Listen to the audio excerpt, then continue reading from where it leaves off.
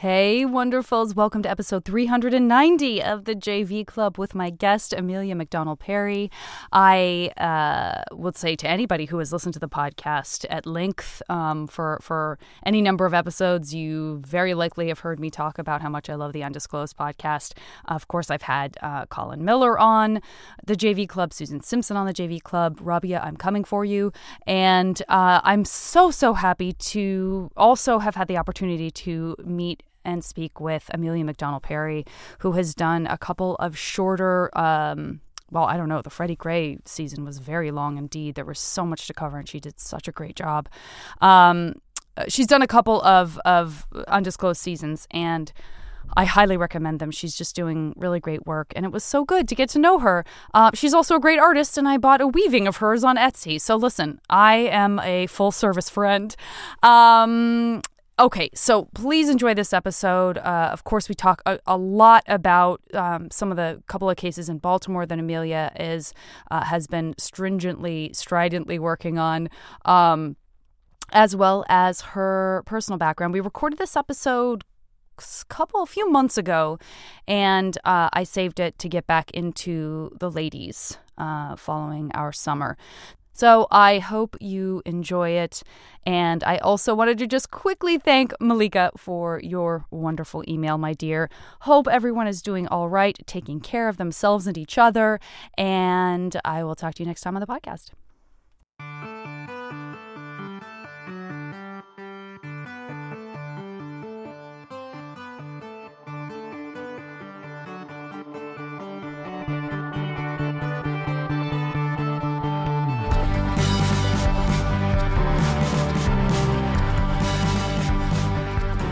Thank you so much for getting on the horn with me. Thank you for having me. I just, as I was forming that word in my mouth, I thought, why is it called the horn? I know, right? I mean, like, I understand if you blow on a horn pre-phone days, that would suggest that it's like during a time at which you're the town crier, or there's some sort of reason that you get like the gathering everyone, of people. Yeah. But then when it becomes a one-on-one, or maybe because it looked at did original phones sort of look like the same way like a gramophone did, where it sort of had That's the what I'm shape thinking of a now. horn? That's why I picture it. Like, actually, yeah, didn't they hold up something to their ear, and then they also had to hold something in front of their mouth, and maybe the thing that they held, Yes. Maybe that's where it comes from. Oh, God, we are seriously solving some major mysteries of history. You know, that's what we do in our spare time. Watch out. Yeah, watch out, everybody who has a podcast about how things work. Well, I really appreciate it. I don't know how you all are faring you're in the Baltimore area, yeah? Or I am, yeah. You've been in the thick of a very exciting, troubling, and interesting place for it's been that way for kind of as long as it's existed, right? Forever. Yes. Sadly, but yes. Yeah. And is that where you were born and raised, or is that a more recent move? It's actually pretty recent. I grew up in California. I grew up in San Diego, and I went to college in Santa Cruz in Northern California. Oh, nice. And then, I moved to New York City after college. So I moved to New York in July of 2001, right before 9/11. That was an interesting welcoming. Mm-hmm.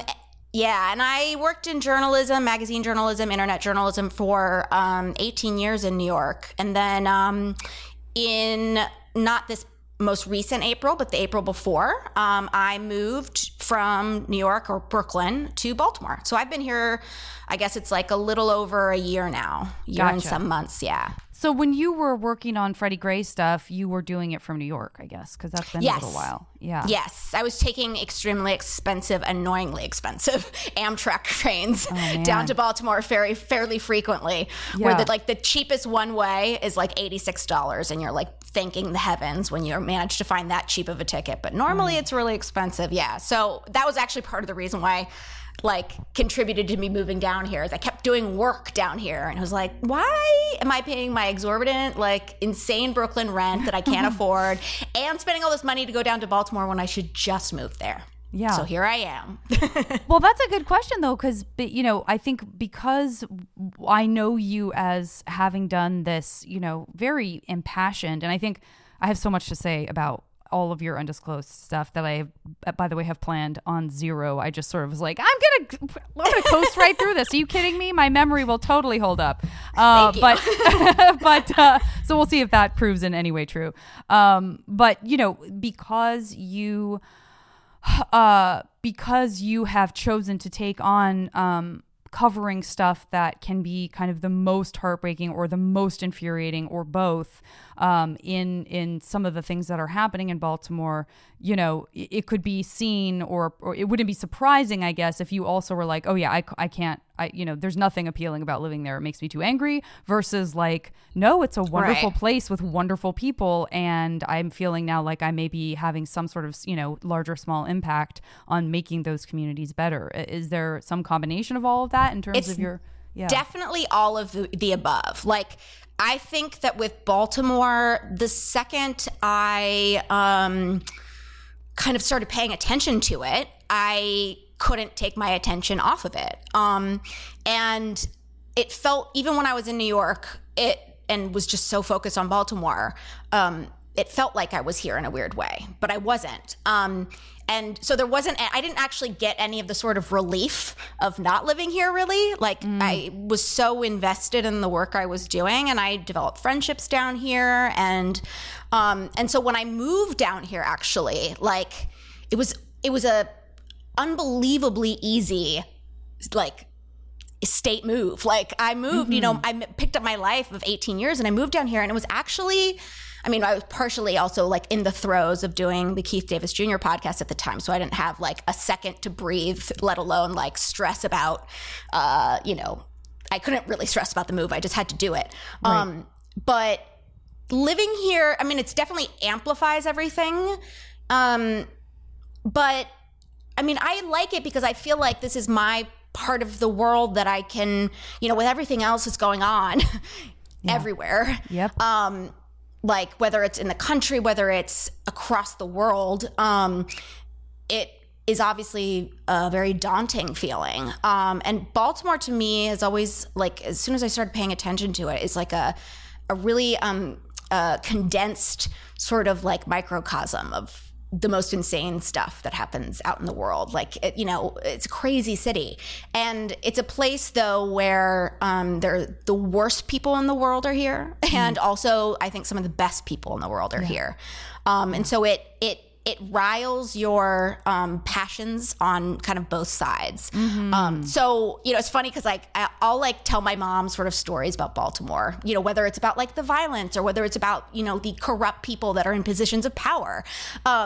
And she'll be like, but you like it. And I was like, yeah, I love it. I love it here. And I do. It's a heartbreaking city, but it has such resilience and history, and you feel it's a place you want to fight for, and the people here are people you want to fight for. And it does give you, it does give me a sense of some sort of sense of purpose, I guess. And I do feel like in certain ways, although in certain ways I feel like I am able to affect some sort of change, even if it's just like irritating a public official for 5 minutes. It's like I'm making an impact. Whereas I don't think we feel that way very often in sort of like sort of on a national level, or certainly not on a global level. And at a time like this where like it could be very easy to just like not get out of bed and be super depressed. It gives you a reason to kind of keep going, it gets you up every day. So that's how it's been for me. When you say you started paying attention to it, and I know that I think you kind of delve into the history of it a little bit back in the early Freddie Gray reporting days. Could you just take me back to when you did sort of, as you put it, kind of start paying attention to it in a different way? Where were you in your life, in your career in Brooklyn, that kind of the spotlight fell on it for you and that you started like pivoting? Honestly, it was I don't think I really thought much of Baltimore before 2014, just because I'd never been here. You know, I'm from the West Coast, so I had never had like Baltimore as a place we visited. So it was kind of like a foreign city to me in a way until 2014. And not to sound like a total basic bitch, but I listened to Serial. I listened to Serial. Yeah. And not so much the podcast. I mean, the podcast definitely hooked me. I'm not going to try and act like I'm like so cool now, but the case. But the case, yes. And I've been interested in criminal justice issues before, but like this was like, it was a compelling story, and I got very invested in. I mean, I felt pretty quickly like Adnan Syed hadn't done it, but I was mostly sort of horrified by sort of the details of how he was implicated, convicted, how, it was such a good detailed look at how the criminal justice system actually works, which is terribly, it works the way it's designed, but it hurts a lot of innocent people. And so that's what really drew my attention to Baltimore. And I was just like, initially it was just like, I was a fan of the show. Yeah. And then at the time I was running a women's blog. So I started writing about it. And I got really, like, I'd always been a person who gets really deep into the details. And so that was something that was really compelling to me about Serial, but even more so Undisclosed, actually. I was just like, oh my God. Like the obsessing over, the minutia, but the important minutia, like, and what you could be found. I was just completely transfixed by that. And, I was wowed by, like Susan Simpson and Rabia and Colin Miller. I was just like, this is amazing. And I started watching all sorts of crime docs and like got really, I developed a little bit of an obsession. And then, Adnan had his post-conviction relief hearing in 2015, and I had left my job at that point and was freelancing, and so I ended up coming down here to cover the hearing for the blog I used to run, and was doing like these. I was sitting in court every day and then running back to my hotel and like exhaustively recapping every second of the hearing, and I loved it. I just loved it and was so infuriated too at the same time, like I hadn't been that sort of stirred up in a very, very long time. And then, through that, like paying attention to Baltimore and seeing how this case came together 20 years ago and, what the police had done during their investigation. And then really sort of realizing, oh, this wasn't a like one-off, like, yeah. This is a pattern, and also the like not just in homicide investigations, but just like across the department as a whole. And I just started paying more and more attention, and it was actually through Undisclosed and through Rabia that like sort of how the Freddie podcast came together, sort of landed in my lap in a weird way, and we ended up having Undisclosed produce it. But that's kind of how it happened. Like I met some people and they wanted me and this, my co-podcaster, Justine Barron, didn't know each other. We lived in totally different states. We were both just sort of asked if we wanted to help out with this podcast idea. And she and I ended up doing, all the work. And so we took it for ourselves and we pitched it to Undisclosed and they decided to produce it. And all of a sudden I was making a podcast about this case, and from there, I love this. This is like what's so fun is listening to a fellow wonk. Like when I hear you talking about your enthusiasm for it and just sort of diving in, I get that same feeling, that delicious feeling of getting like, yes, exactly. Yeah, and also exactly. fear though too at the same time of being like, what the hell am I taking on here? Yeah. Like, for real? Okay. But I the thing that, I think that's, as a person who sort of moved on in exactly the same way in terms of like where the passion fell, was like, I think the place where where the serial kind of drop off the cliff is where Undisclosed begins, is all of the people who like genuinely really enjoyed Serial, but they really were there for the mystery, and they were there for, you know, Sarah's journey, and like maybe tried listening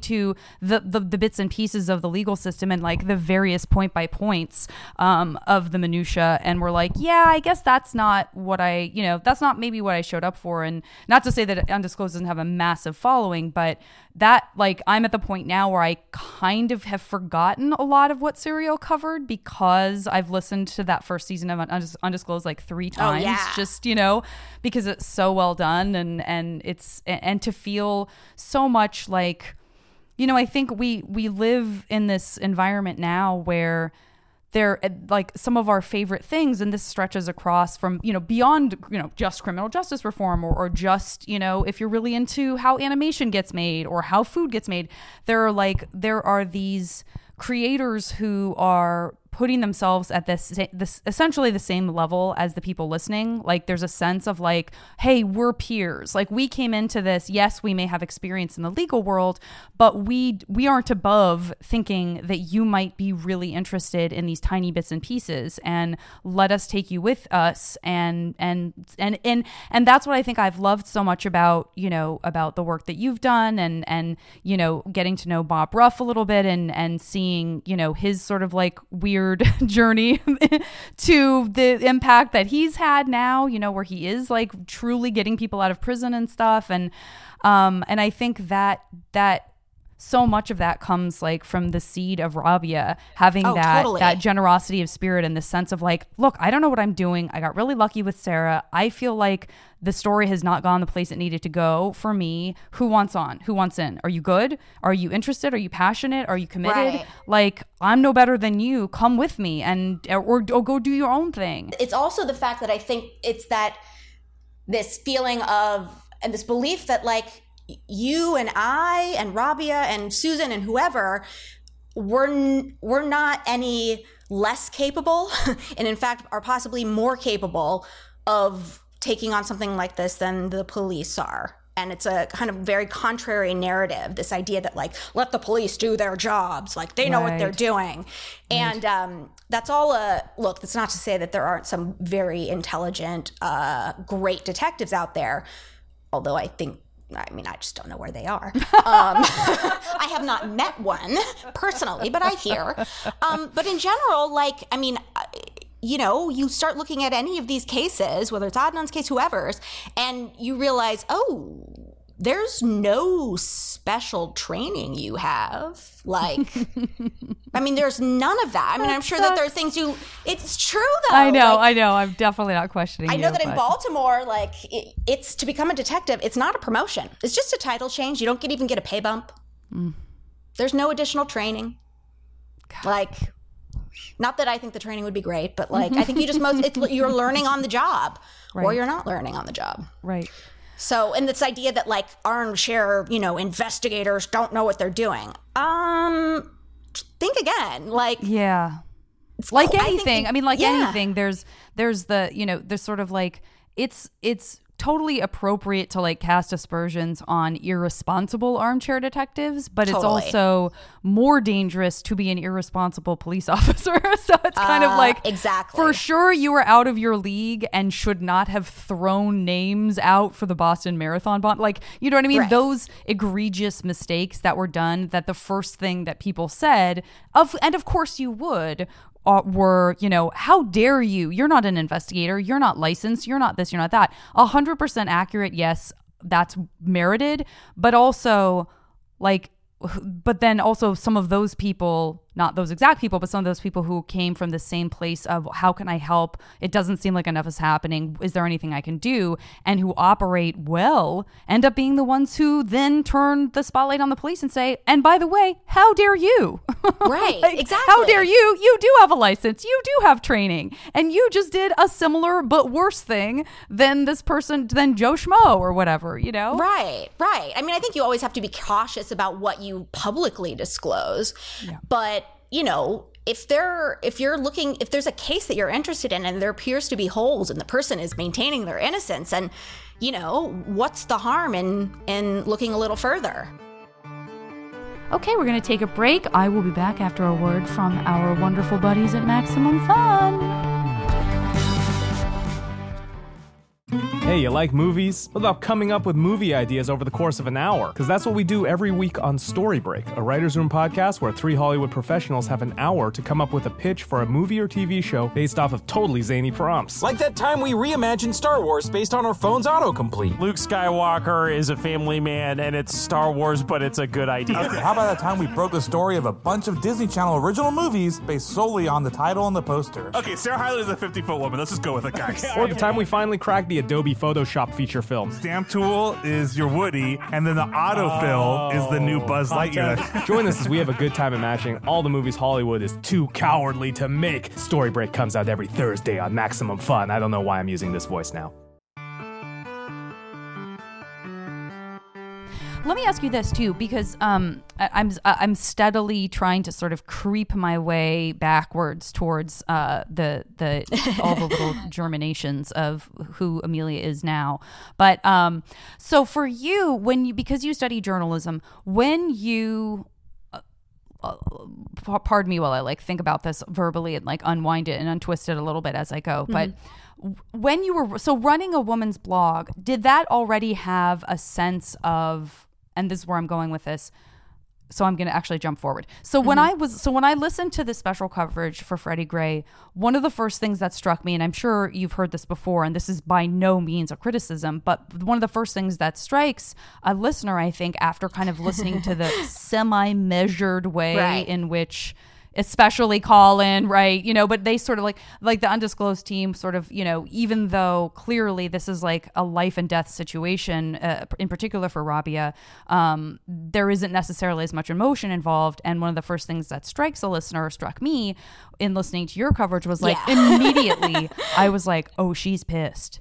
And I did have that moment. I mean, I'm a podcaster and I'm a podcaster with zero filter. So no part of me judges that. But the part of me that knew you as a journalist was like, oh my God, I wonder if this was a decision. Like if it felt like that was something you weighed out, like how measured do I need to sound, or do I need to try to sound unbiased, or has that ship sailed and I'm fucking pissed and I'm not gonna couch this reporting in some way that feels like it's more traditional college class journalism, direct approach. Tell me about that. Yeah, I mean, I studied journalism and have done, I guess, what you would consider traditional journalism, always seeking comment from the other side, always presenting both sides, blah, blah, blah, blah, blah. And no disrespect to that. I think there's a time and a place for it, and certain stories call for it. I also ran a women's blog that was largely, I mean, we wrote about anything that was of interest to women. So everything basically. But, we would also, I guess when I say women's blog, we'd also cover dating and sex and all that kind of stuff. But it was very sort of personable, first person, had a very, this is a particular era of the internet. I don't know whether it's happening so much anymore, but where you're sort of a character in a way that your readers get to know. So I had been there for, 8-9 years. So I was very used to being able to just put how I felt about things out there. So I can't deny that definitely has had, to a certain degree, probably an influence on my writing style. But I think with my feelings on journalism have definitely evolved in the sense that I don't believe that any journalists are fully objective. I think that journalists are human beings and are as objective or not objective as any person is. And that we all walk into whatever we're covering with our own life experience, our own biases, acknowledged and unacknowledged, and that what is considered to be fair and balanced coverage is always that's been constructed through a particular lens, right? it's not necessarily fair and balanced to the communities who are being represented in that coverage. Like, this idea that, and I think that's especially the case with covering crime and police. And I think it depends on, it's a difficult thing to do. And that's something I definitely discovered as I left my job and I started doing more traditional journalism again. And in particular focused on things like crime, was that it's actually very hard to do a balanced take that isn't almost solely informed by the police narrative, especially at first. So what I found is that, I found that really frustrating, the entire sort of, if you're covering a crime that just occurred, for example, all of the information you're getting is largely going to be from police, or it's going, if you're lucky, you can maybe get some witnesses on the ground, neighbors, whatever. But, the defendant and their attorney is never going to speak to you. They're focused on what's best for them legally. It's understandable, but that just means that the initial sort of coverage of any sort of crime, and oftentimes that's where it stops, is the coverage of the crime and the arrest, and that's it, is going to be through the lens of the official narrative from police. And as a result, it just sort of taints the entire knowledge of what actually occurred. And then by the time you get to the trial, if it's even covered, you start to realize, the stuff that we found out initially isn't quite true. It's actually kind of different. And so as I was kind of doing this coverage, and there started to become this little bit of this backlash against serial and true crime journalism, and are we turning terrible things into entertainment for people, and blah, blah, blah, blah, blah. And there's definitely an important conversation to have about that. But there was also this sort of tenor of victims' rights and, by looking into these old cases and wrongful convictions, possible wrongful convictions, you're re-traumatizing the families of the victims, you're armchair detectives talking about things they don't know about. And I really found that to be absurd. And it definitely sort of started to really inform the kind of work I wanted to do, where I felt the official narratives for crimes have long directed just how the story's told forever, and whether it's true or not. And that seems to me to have such a horrible effect, not just on maybe the person who's innocent, or the families who actually really didn't actually get justice for their loved one because the person who actually committed the crime was never actually held responsible.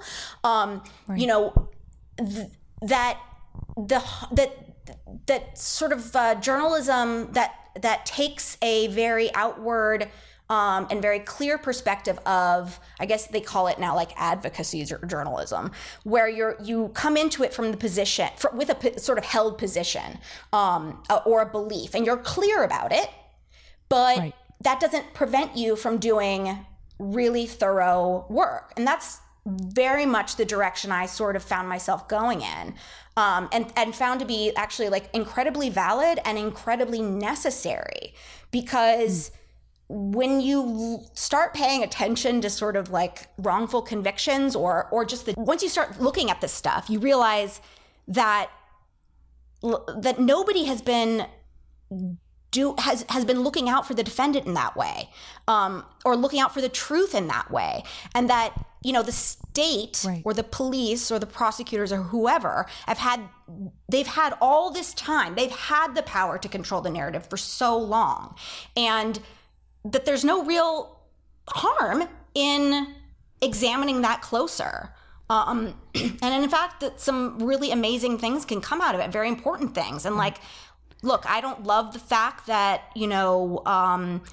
for example, just, I'm sure that it is newly traumatizing for Heyman Lee's family, for example, to have Serial come out, to have this international interest in her murder. I utterly and completely empathize with them. At the same time, I don't believe that, Adnan's conviction, for example, it brings her any justice because I don't personally believe that he did it. And I certainly think it's an injustice to him. And Agreed. you know, sometimes the cards were dealt in life. Like, it's just not fair. It's not fair that she died. It's not fair that she was murdered. And it's not fair that they don't have her anymore. And it's horrible. But it is what it is. And That's right. Adnan is still alive. And the person who really committed the murder could still be alive. And don't we want to get to the truth? I do really value the truth. And I really value questioning these systems that put people in cages for years or their whole life. I think it is a massive thing to take away somebody's liberty that we don't take seriously enough, and in this country especially, I think we are overly dependent on the police solving all of our problems that are actually systemic issues, and that we literally lock them away. And so all of this just sort of all came together for me. And as a person who I have always just sort of worn my biases on my sleeve, I guess. Like, I'm clear about where I stand on things, but then I'm still going to back up where I stand with really thorough research, and like, I'll present it to you. And if you think I'm wrong, if there's something I've misunderstood, or if you just flat out disagree, or if you think that, you know, whatever, then fine. But I'm putting it out there. But, you know, I'm not of the type to like hide anything. But yeah, I'm also not going to pretend like there are necessarily two sides to every story, or that one side hasn't already told their story. Like a perfect example for me is like Keith Davis Jr., who's been tried, you know, for this one murder 4 times. You know, the state's case has not changed. It's gotten weaker, frankly. But like the idea that like I did this podcast and I had no interest whatsoever I knew that the state's attorney's office wouldn't speak to me, but like I didn't have an interest in speaking to them because I felt like, you know what, you presented your case 4 times now. I'm going to actually use the way you presented your case, your witnesses, on the podcast. And that's as far as it's going to go. Like, I'm going to do what has not been done yet, which is to tell Keith's side of the story and to take a really close look at where what actually is behind the state's case, because that had never been done. And that to me is like, that's the value I think that journalism like I do could bring to the table. Oh, absolutely. And I admit, like, I bristle at the term advocacy journalism because it feels like that qualifier is almost like a flag. It's like a warning. Right. You know what I mean? It feels like, rather than like what in that case, then you could just be like, you know, unlike, you know, government narrative journalism. Right. Like right, no, exactly. You know, a person who is reporting what the information they get from the police would never say like, oh yeah, that's fine. Let's call that journalism sanctioned by, you know, the local government. Like, the idea, that's never going to fly. But yet, you know, the advocacy journalism, that sounds very, and like, I know everyone's, you know, we're all sort of like, everyone from every perspective, it feels like they're like a snap away from snapping, kind of.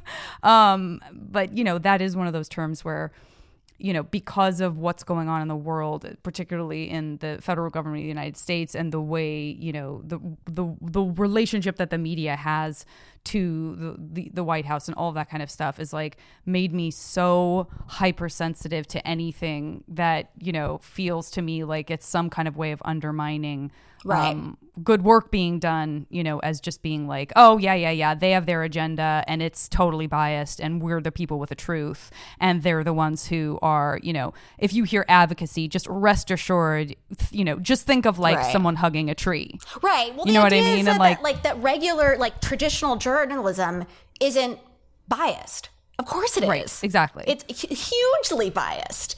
And, you know, yeah, like you were saying, like, crime journalism in particular relies heavily on what police say. They don't go about, you know, they'll maybe say, police say, blah, blah, blah, blah, blah, but there's no effort to fact check that stuff. There's just this sort of belief that if the police are telling you that, then that must be what they really believe. That must be what the evidence that they have indicates.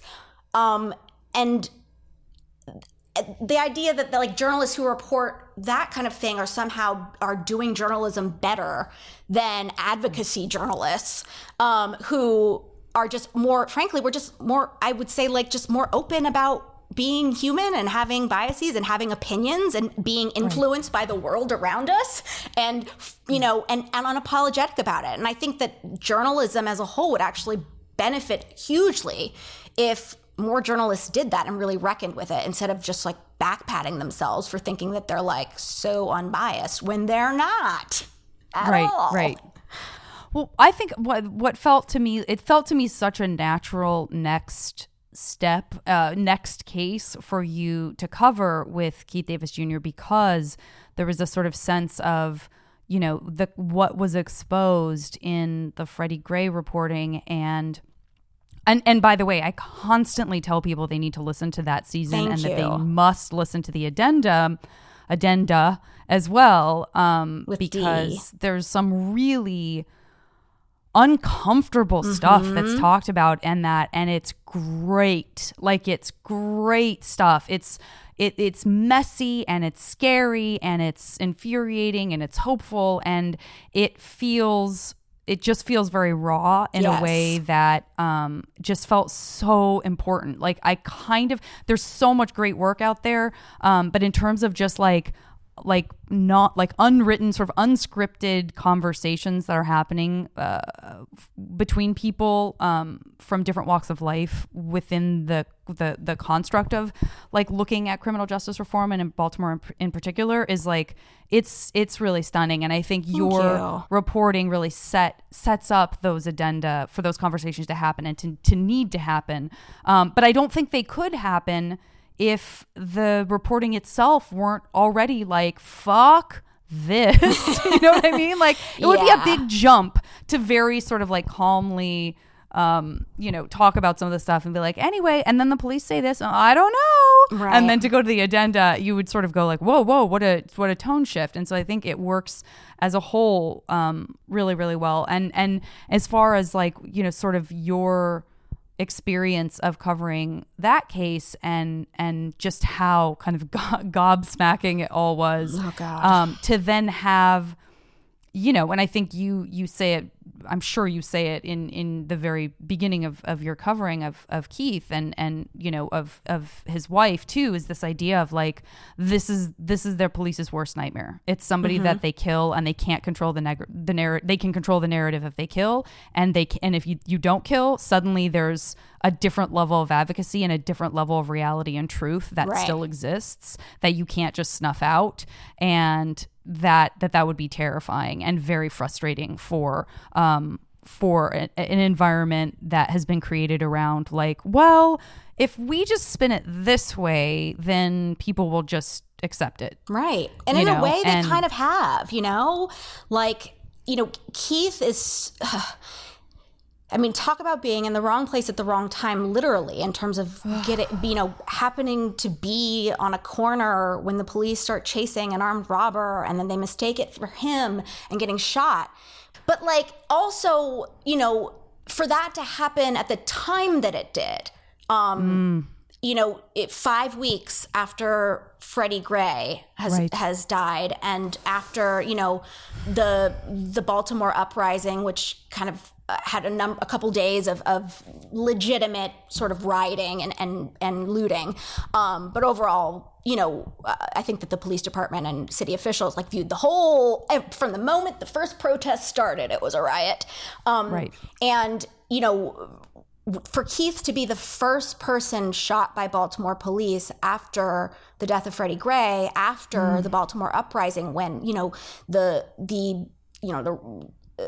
Rite Aid on West North and Pennsylvania is like still smoking. You know, it had burned down. It was all over the news. And like the police were like just the last thing they wanted to happen was another uprising. And they were definitely fearful that was going to be the case when they shot Keith. And, you know, I think like, I don't know what would have happened if Keith had been shot before Freddie, his neck was broken in that van. But I do know what did happen to him being, so severely injured, but surviving so closely after Freddie passed away, is that he bore the brunt of so much.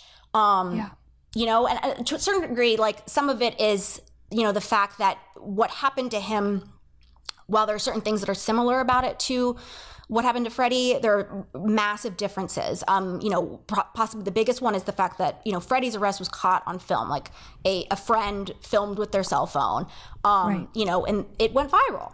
And there was no video footage of Keith, nothing, Right.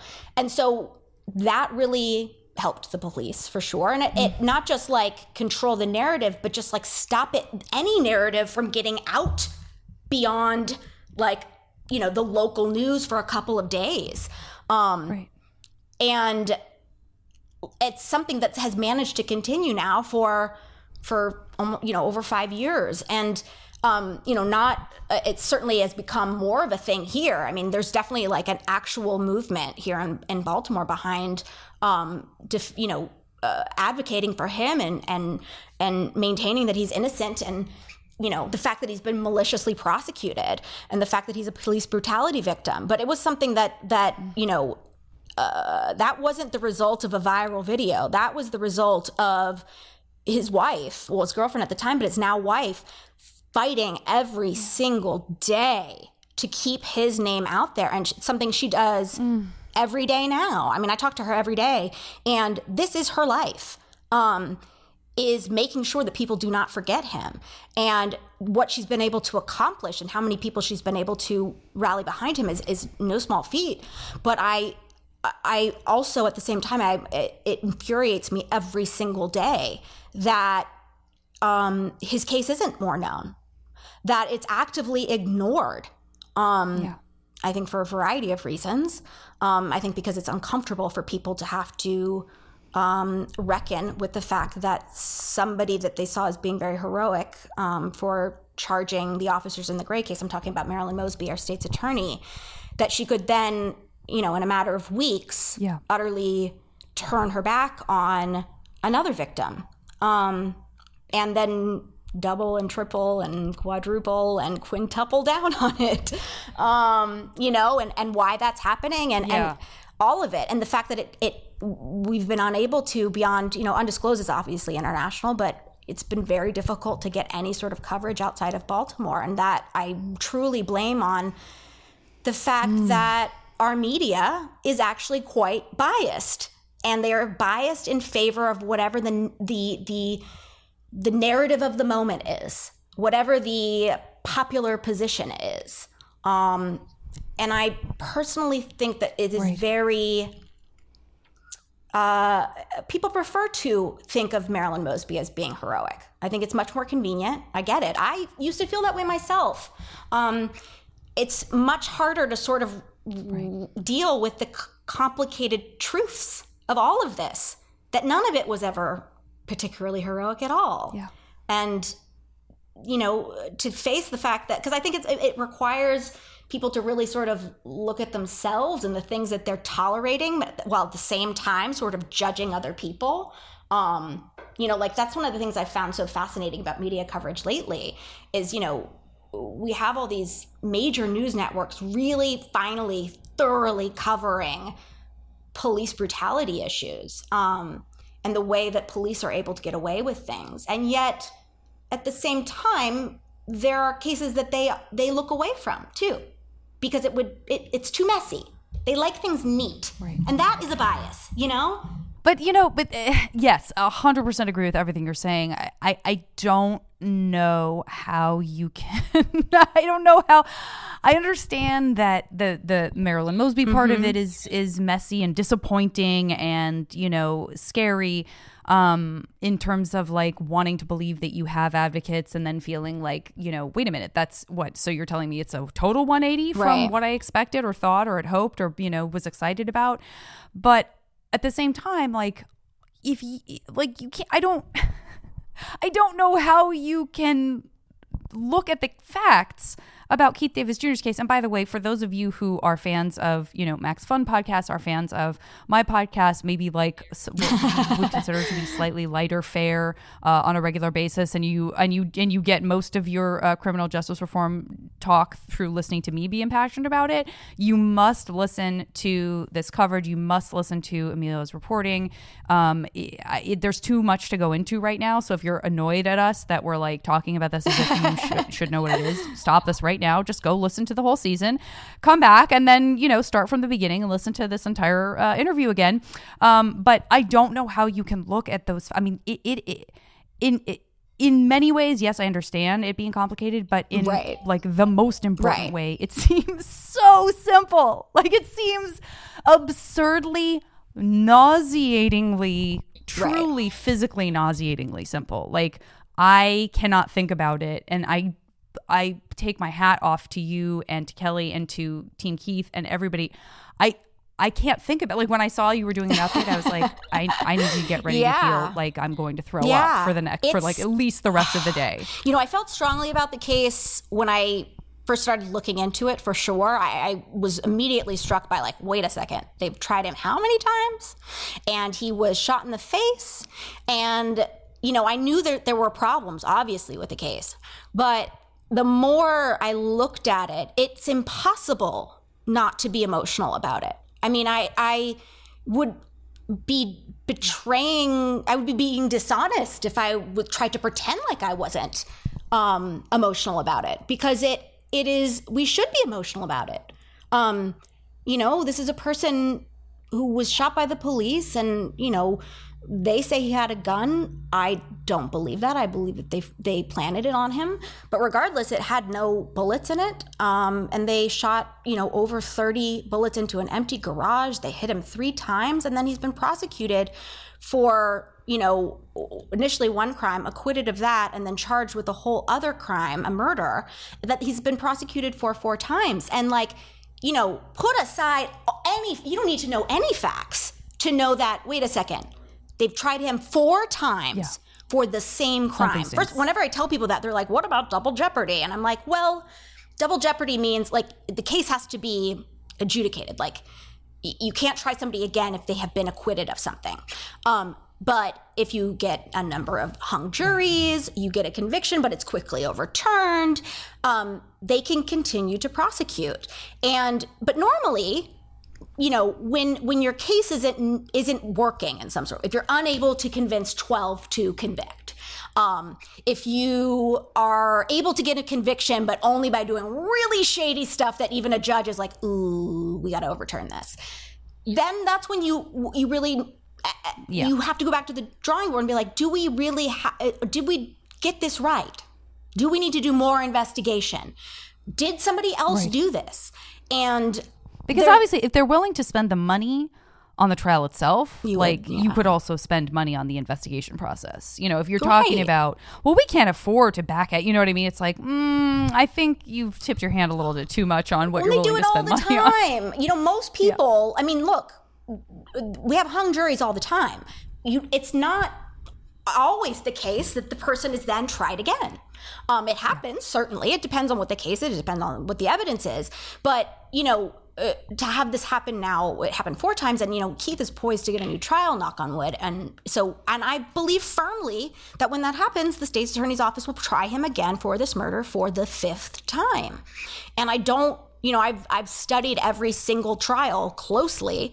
And while there has been a couple of new things depending on the trial, none of it has been like either implicating in a way that is valid and can be trusted, or implicating at all. And, in combination with that, there's been tons of things that have been withheld. There have been all sorts of dirty tricks played by the prosecution. And, what it all adds up to is, like, anybody takes a closer look at it. I have no doubt who you are if you take a closer look at it. At the very least, you're thinking, wait a second here. Like, clearly the case is not good enough. So what do you do then? You don't just go prosecute it again. You either make it stronger, significantly stronger, because you go out and you find more evidence that the person did it, that Keith did it, or you face the music and recognize, you know what? We screwed up. We got it wrong. Free this guy. Let's find out who really did it.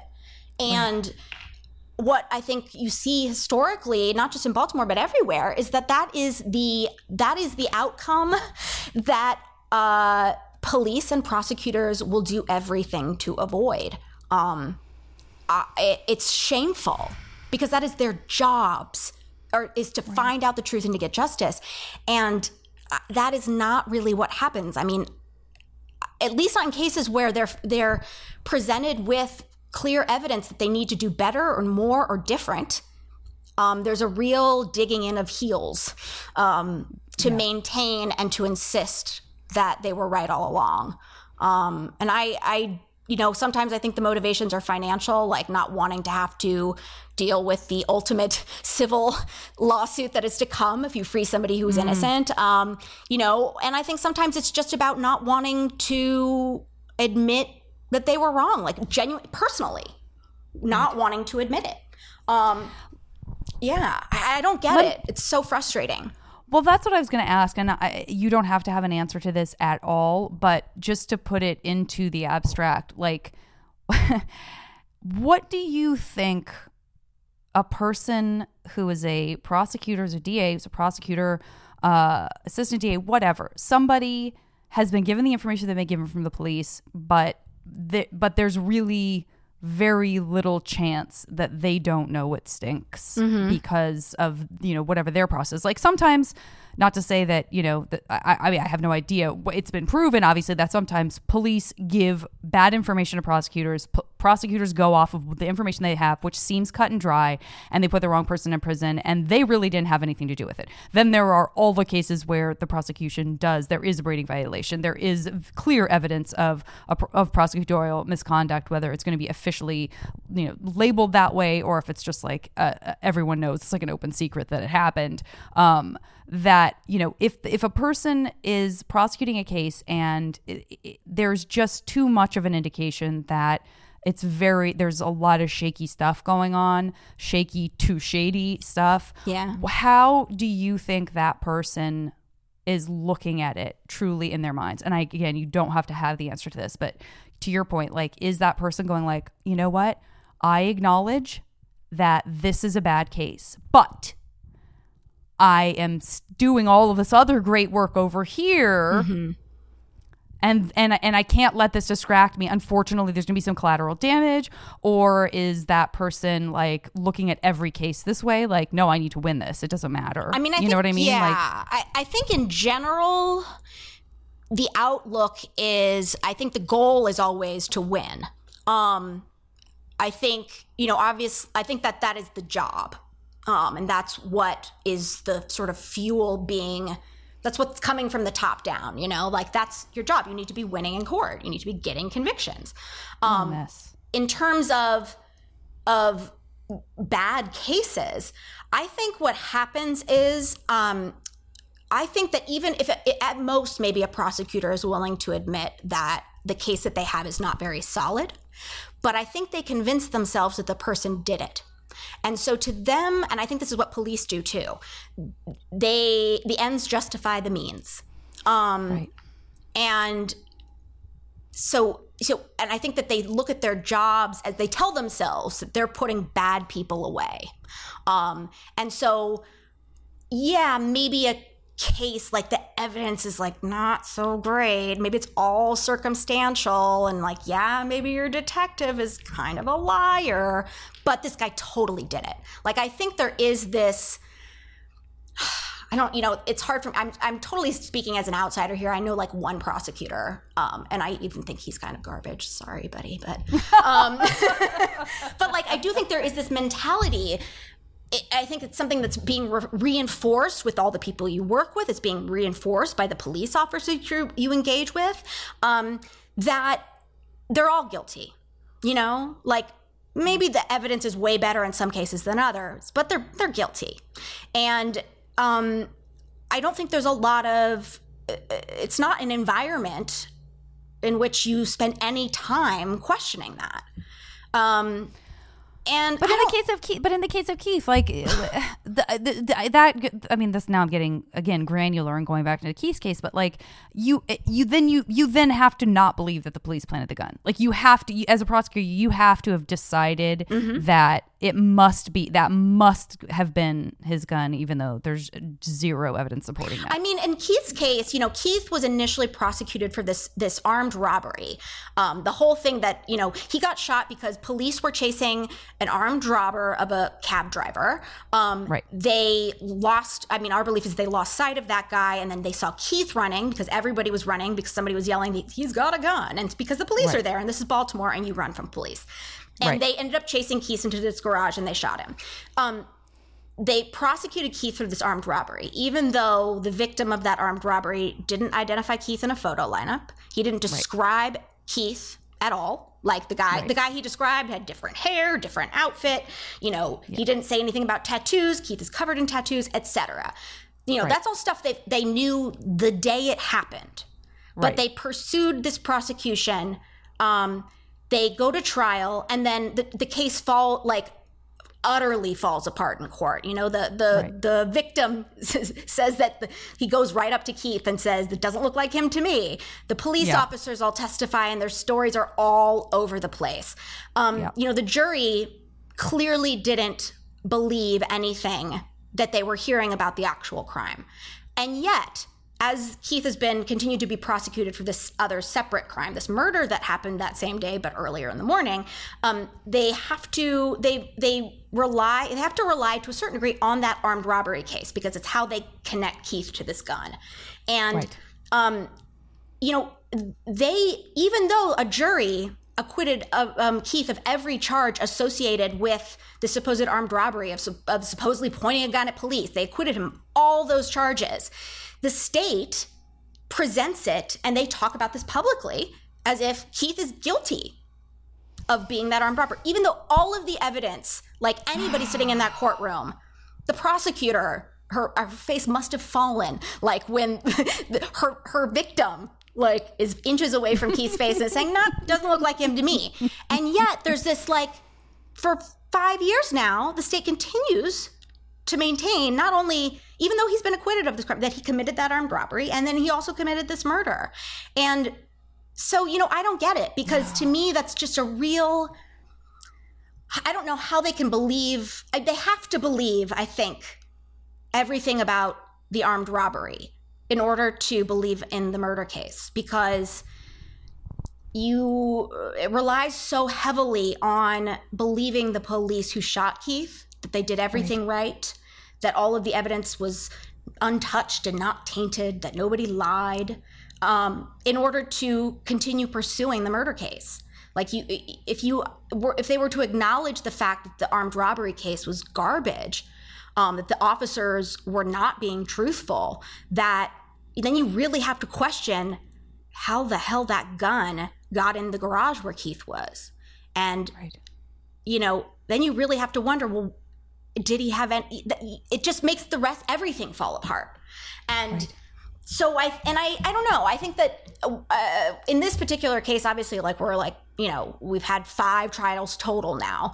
I think once you get past trial number 2 or 3, there's no going back, I would love, there should be but it's how do you, in a way, I don't get it, but I get it. It's how do you walk back that? And I think that the state's attorney's office has had a number of opportunities to sort of blame other things for why they need to drop the case. They could have blamed, one of the prior prosecutor. They could have blamed the lead homicide detective who legitimately committed perjury at 3 of the trials. There are a lot of things. They could have blamed one of the shooting officers who shot Keith, literally leaving the department because she was under investigation by the FBI for running drugs and guns. Yeah, that was a gem. That was a gem of a reveal. Legitimately dirty cop, resigned. Yeah. But I'm just we're supposed wondering to believe if her. which is insane. it almost seems like, and maybe you're about to say this and I just got too impassioned and totally cut you off, but now I'm on a roll, and I also can't go back, just like Marilyn Mosby. No. But it almost feels that, that there could be that double-edged sword or the one-edged sword. I never understand how that expression works when you're like, it's good and it's bad, so it's a good-sized sword, but then it's going to hurt you so it's a double. Okay, great. But it's almost like the Adnan thing, right? With the bail hearing and stuff. It's like, instead of it had, in order for all of this to happen, there had to be this groundswell of media attention and support and noise and, all of this stuff serves to benefit, we'll never know, could it have gone further without Serial, but also more specifically undisclosed, because that's the game changer, right, is Susan and the things that were uncovered and undisclosed. But then also it's it's working against you because the judges don't like media, or you can argue that he's a bail risk because It's like Team Keith is so powerful and maybe not powerful as we would want it to be, but it is certainly louder and more powerful than someone who doesn't have that kind of advocacy happening. And perhaps that feeling of we can't go back now is our adversary is extremely well armed, to your point earlier. The only reason that we're fighting as hard as we can is, that should hopefully get him his new trial and hopefully continue the fight for justice. But at the same time, oh shit, that's a powerful voice. We really have to continue to stomp it out, or it's going to get bigger and bigger, or it's going to sue us, or this could lead to me not being reelected, et cetera, et cetera. Right. I mean, I think it is definitely complicated. It's like there is no easy solution here. I think, and it's really difficult to sort of plan, to know what is going to have an impact. I mean, obviously Adnan was sitting in prison for a decade, and with no media coverage, and the state wasn't exactly chomping at the bit to let him go. Right. And so I think the idea that you just have to play by the rules, and that will bring you home is certainly not true. I mean, I think it really depends on the case. It depends on the people. It depends on, none of this stuff happens in a vacuum. That's what I think people really need to realize, is that, and I think that people tend to write this stuff off as being a conspiracy, but it's not. These systems work because everybody's sort of looking out for themselves, and they're influenced very much by history and these institutions that have been in place and how things have been done forever, but they're also influenced by the moment, and I don't think it's necessarily possible to come up with the perfect strategy for how to deal with something this monstrous of somebody who is innocent being held in prison for something that they didn't do. I don't think the system makes it easy no matter what. And, I think in Keith's case, one of the things we always talk about, so Keith was shot and then he was charged with this armed robbery. And, it was very quiet for the sort of entire first summer of 2015. There was barely any media coverage. Kelly, who was behind the scenes scrambling, trying to figure out what to do, she was quiet. She felt very much like as soon as this case gets to actual Marilyn Mosby's desk, and as soon as I can get through to her, and maybe she'll meet with me, she's going to fix this. She's going to see this is all wrong. And so she was quiet, and she didn't start becoming vocal until after she was contacted by the state's attorney's office. They brought her in for an interview, and they treated her practically like she was a suspect herself, and trash talk Keith. And I think she realized at that point, it really solidified for her, playing by the rules, this office is not going to save him. They're not going to help me here. And so she did what she had to do. She wasn't an activist. She was a mom, she had a job. She baked cupcakes, and Keith was her boyfriend. And now she's this, I think she discovered in herself that she's this force and that she's this incredible organizer. But I can tell you for sure, like, all Kelly wants in the world is for Keith to come home and she will never say another word about it. Like, she has no, you know, this has stolen her life. And this is nothing that she wanted. And she's found herself just in this position. You know, I think it's so unfortunate because, yeah, I do think that there are certainly repercussions that come from being vocal. But there are repercussions that come from being silent. And, you know, I pretty strongly believe that one reason why Keith is still alive is because Kelly has been so vocal and that she's gotten so many people to pay attention to this case. I really wonder what would have happened to him, honestly. So, and I think there are ways in which, you know, being public and being vocal actually are good that people maybe don't really think about. And I think people also need to remember, like, there's so much that happens behind the scenes that you never hear about. And you will never hear about. You know, every day is a struggle. Every day there's you never know, like, I don't know. I think it's all just this long battle. And I think it depends on who you are and what the case is and what the environment is. I think in Keith's case, this case needed attention. It still does. And I don't think that he would be in any better position if any of us had been quiet, if Kelly had been quiet, if Team Keith had been quiet, if I had been quiet. Like, I don't know whether or not the podcast, like, clearly the podcast didn't have an impact in freeing him. He was convicted. But you know, that was hard. You know, that's a tough pill to swallow. There was definitely part of me in my, like, awful, you know, white savior way wanted to, like, somehow make the difference. But I like to think that at the very least, more people are paying attention to it and thinking much deeper about cases like his and about policing and prosecuting in general. And at the very least, you know, at the very, very least, I think that, like, podcasts like Undisclosed, helps create a more informed jury pool, you know? Absolutely. And my God, that's what but we also, need. like, look at In the Dark. I mean, In the Dark, like, Curtis Flowers had 6 trials, right? And was going and you know, talk about Something Stinks.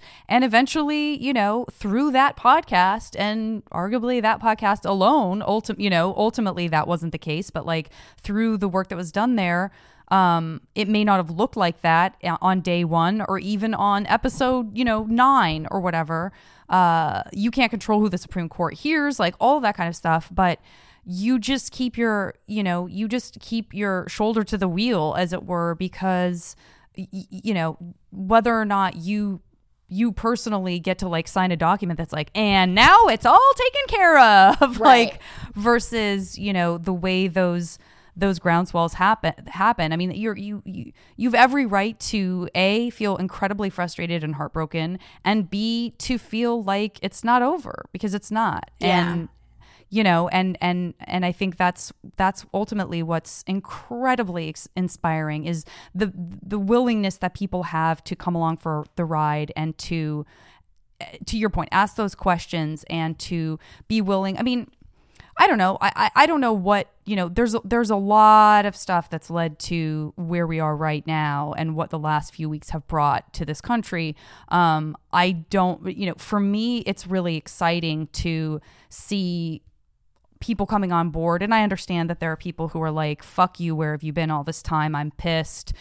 Of course, I get that. But ultimately, maybe I'm like a little white savior girl also. But, I do have the Pollyanna attitude. Yeah, I mean, I have the Pollyanna attitude of, like, I also feel like really, really proud of podcasts like, the coverage that you've done, everything Undisclosed has done, In the Dark, Accused, all of these podcasts that are working so hard to shine the light on this. And I do feel like those things, they're all pieces that are contributing to this kind of greater wave that, I think the momentum is here. I think that it's not, you know what I mean? It's not 2 weeks old. It's not 3 weeks old. It's years old, Yes, it's decades old, but like... National conversation happening about defunding the police, like about police abolition. That's massive. I don't think that people, like, this country was barely willing to deal with... even really thoroughly cover police brutality, like to even criticize police at all. And suddenly, I mean, I think it's incredible. Like suddenly now we're having like people I would never expect are having, they may not quite grasp it yet. They may not necessarily be in favor, but they're not looking at people who are saying, hey, we actually don't need the police. We could actually put that money into hiring people and creating resources and infrastructures that deal with the problems that cause crime. Because the vast majority of crime isn't like Jeffrey Dahmer. The vast majority of crimes, even murders, are stem from like long-term systemic issues like poverty, lack of education, all of that. Right. And I think that, it's unbelievable to see like this conversation happening as opposed to, police abolitionists, I think, are probably very used to being just sort of dismissed as crazy, people living in a dream world, Right. Which is actually incredibly ahistorical because the police are a relatively new invention. Like, they're very, very, we've had things that are police-like, but not like they are now. I mean, policing in this country is relatively new. I think it's like mid to late 1800s. So, I just think it's forcing people to really sort of reckon with the things that they had believed their whole lives, and really sort of face things that like, oh wait, maybe this thing that I've always believed, never really even questioned, maybe I don't agree completely with it. It's just like amazing to see. I mean, on the flip side, obviously it's horrifying when you think about how many largely Black or people of color have had to die to have this taken seriously, but it's never too late. Yeah. Well, and I think, oh my God, I could talk to you for a million hours. You can totally tell me like, Janet, we need to pick this up and we can get personal about you, like you and where you come from and all of that good stuff, like at a different time. I'm totally fine with whatever. But yeah. But I think that's something that, on a personal note, like that's everything you said, it resonates so deeply with me. And I think that's one of the things that's really important for people, I think, to be able to connect with in themselves and to be able to look at. And, I think we talked about this as a culture and in the media more, maybe month one of the coronavirus, but, and we talk about it less now because, as you said, like there's so much shit going down that even the most responsible journalist is like, what do I do? Which one do I say? What story do I tell? I don't, there's only so many hours in a day and I need to be able to sleep. Right. But, this is all really scary and that's gonna still be true, even if it's exciting and even if it's, I sort of still, I kind of like settled into some sort of a whatever my norm, became, in May, for example, was like, sort of a month of like, no, I'm kind of doing okay. Like I'm exposing myself much less to stories of people's families dying because I'm not able to do anything about that. And it's turning me into a person that is like kind of emotionally wasting away. So how do I, what can I do? How do I stay positive? How do I like maintain the sense of who I am? I'm privileged enough to be able to make some of those decisions that not financially based, I don't have to show up at a meatpacking factory or, or get my, go deliver a million things from Amazon or whatever. But like even just this morning, I really needed to have a very long cry this morning. And I couldn't necessarily articulate, like, it's just this one thing. It's like, how could it even be one thing right now? It's everything. And that's everything. And everything, it is so messy and scary for us to even be coping with Corona. I mean, I think if, 100 years from now, we haven't blown ourselves up and people can look back and go,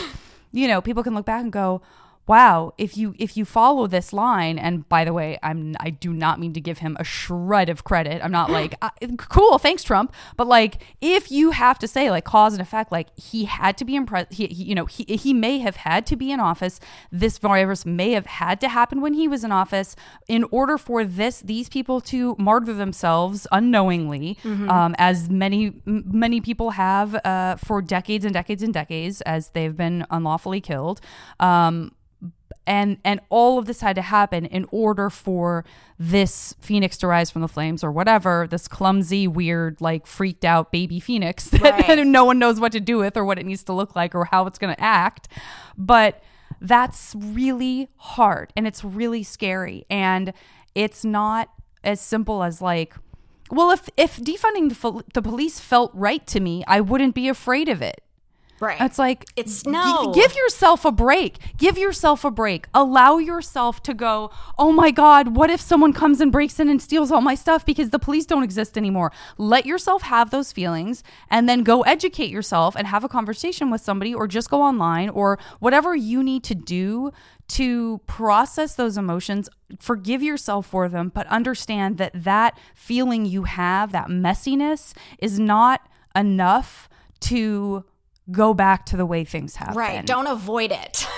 I think don't avoid it. It's unavoidable. I mean, I'm sure like we figure out ways to avoid things all the time. And, the more power the person has who's avoiding something, obviously the more impact it has.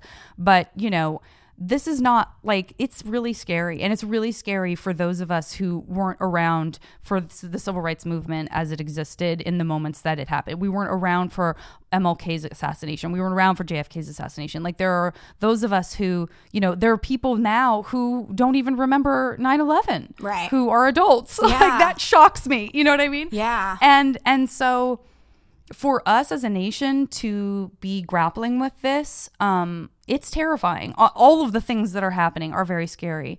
But that's what it feels like. I think like, oh, this is what it feels like to be in the storm. This is it. And none of us have really felt that until now. And that's big. Yeah.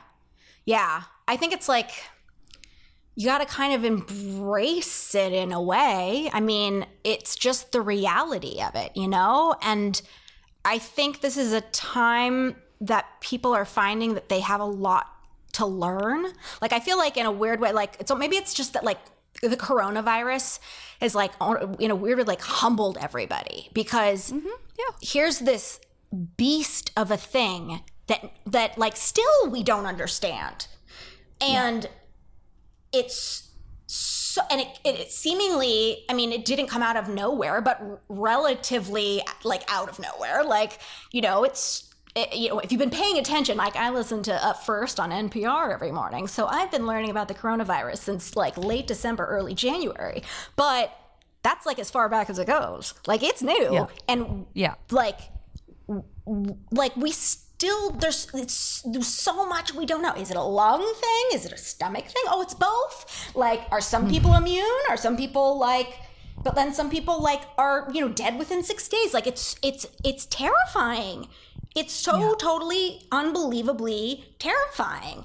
And I think that it's sort of made everybody realize like, oh, we don't have everything figured out at all. Like I don't personally. And what could be scarier? Yeah. And what could be scarier than the experts saying that? Right. What could be scarier?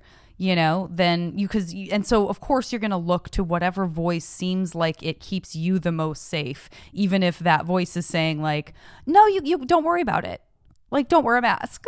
Like, good. Good. The thing I want to hear, But I think we're also not like a culture that has become increasingly like escapist, an increasingly aspirational and like, you know, I don't mean to like, and I totally participate in this myself. Like, you know, whether it's watching like Selling Sunset on Netflix or like, you know, spending 2 hours scrolling through like, you know, perfect people's lives on Instagram. But like, that's what we've come to really value in this country, I guess. I mean, the people who make like the most money are the people who post pictures of their perfect families and their outfits on Instagram. Like, you know, good for them, I guess. But like, what is that about? And like, one of the first things I sort of thought about is with the lockdown happened, I was like, oh my God, what are all the influencers going to do? Like, the people who are used to like literally putting on a costume every day and going and doing a photo shoot every day of their outfit. And like, you know, it's just, it like, in that, I mean, obviously there are people who are more affected by the coronavirus, people who are much more susceptible to dying, people who don't have nearly as many resources, blah, blah, blah, blah, blah. But like, it's something that affects everybody. Because even if you are immune, you don't know.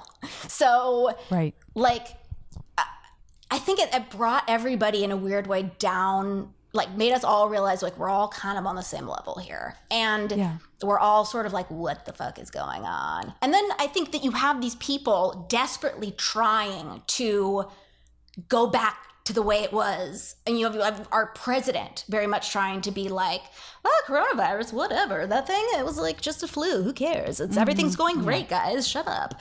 And I think what we're seeing is like so many people being like, no. You're not going to do that.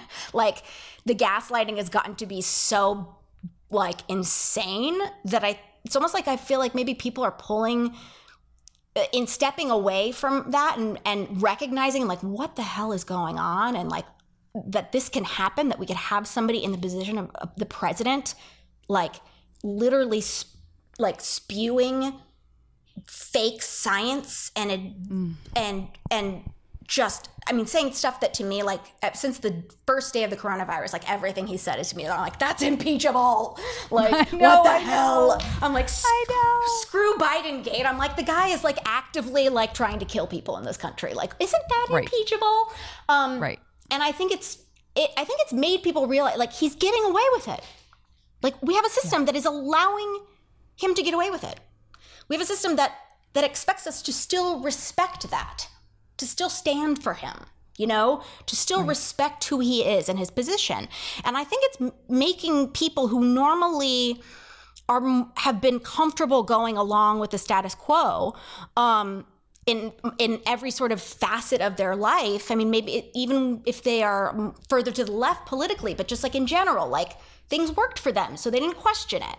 And I think maybe what's happened with the coronavirus is it's made people, like, woken people up.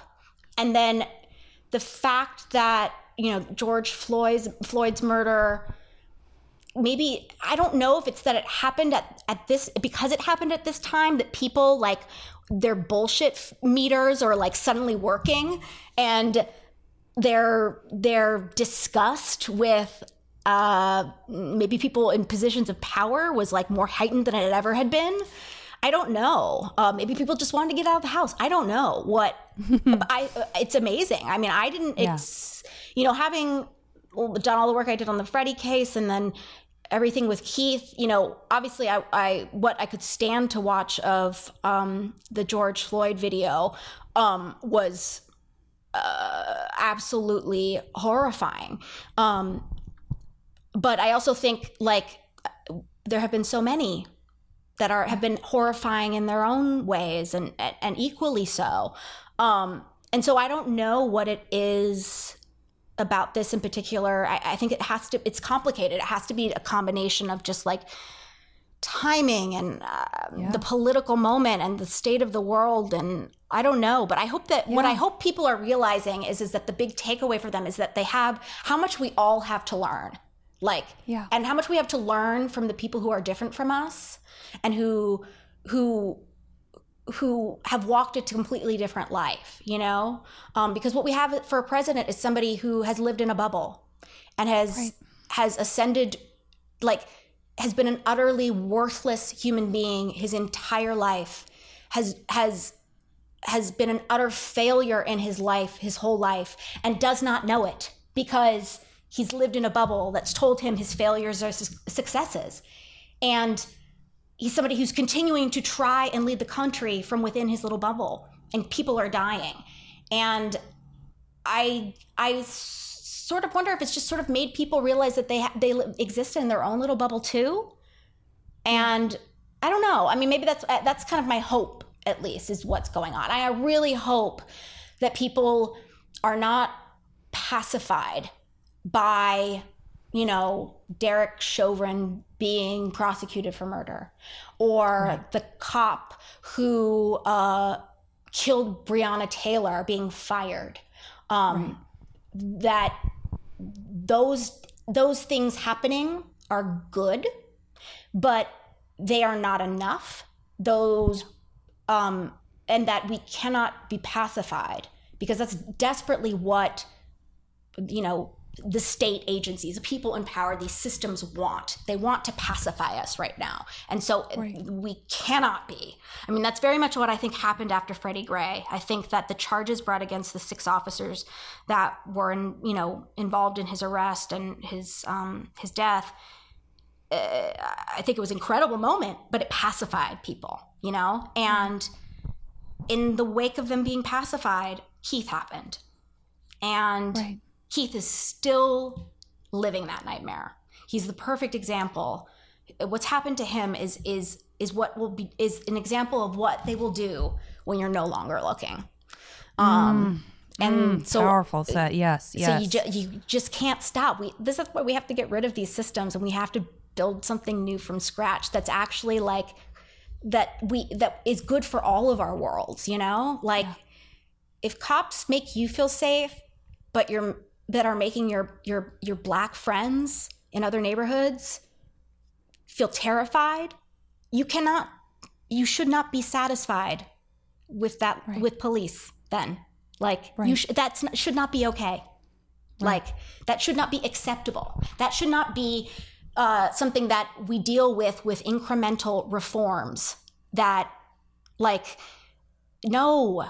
Like, well, especially when you look at something like Minneapolis, which was like, oh, I'm sorry, how many reforms had already been put in place? Exactly. And this happened in defiance of the, like, when it starts to feel like the babies are acting out because daddy changed the rules. Right. And you're taking lives. Right. Like, that's your way of acting out. That's not going to work. Right.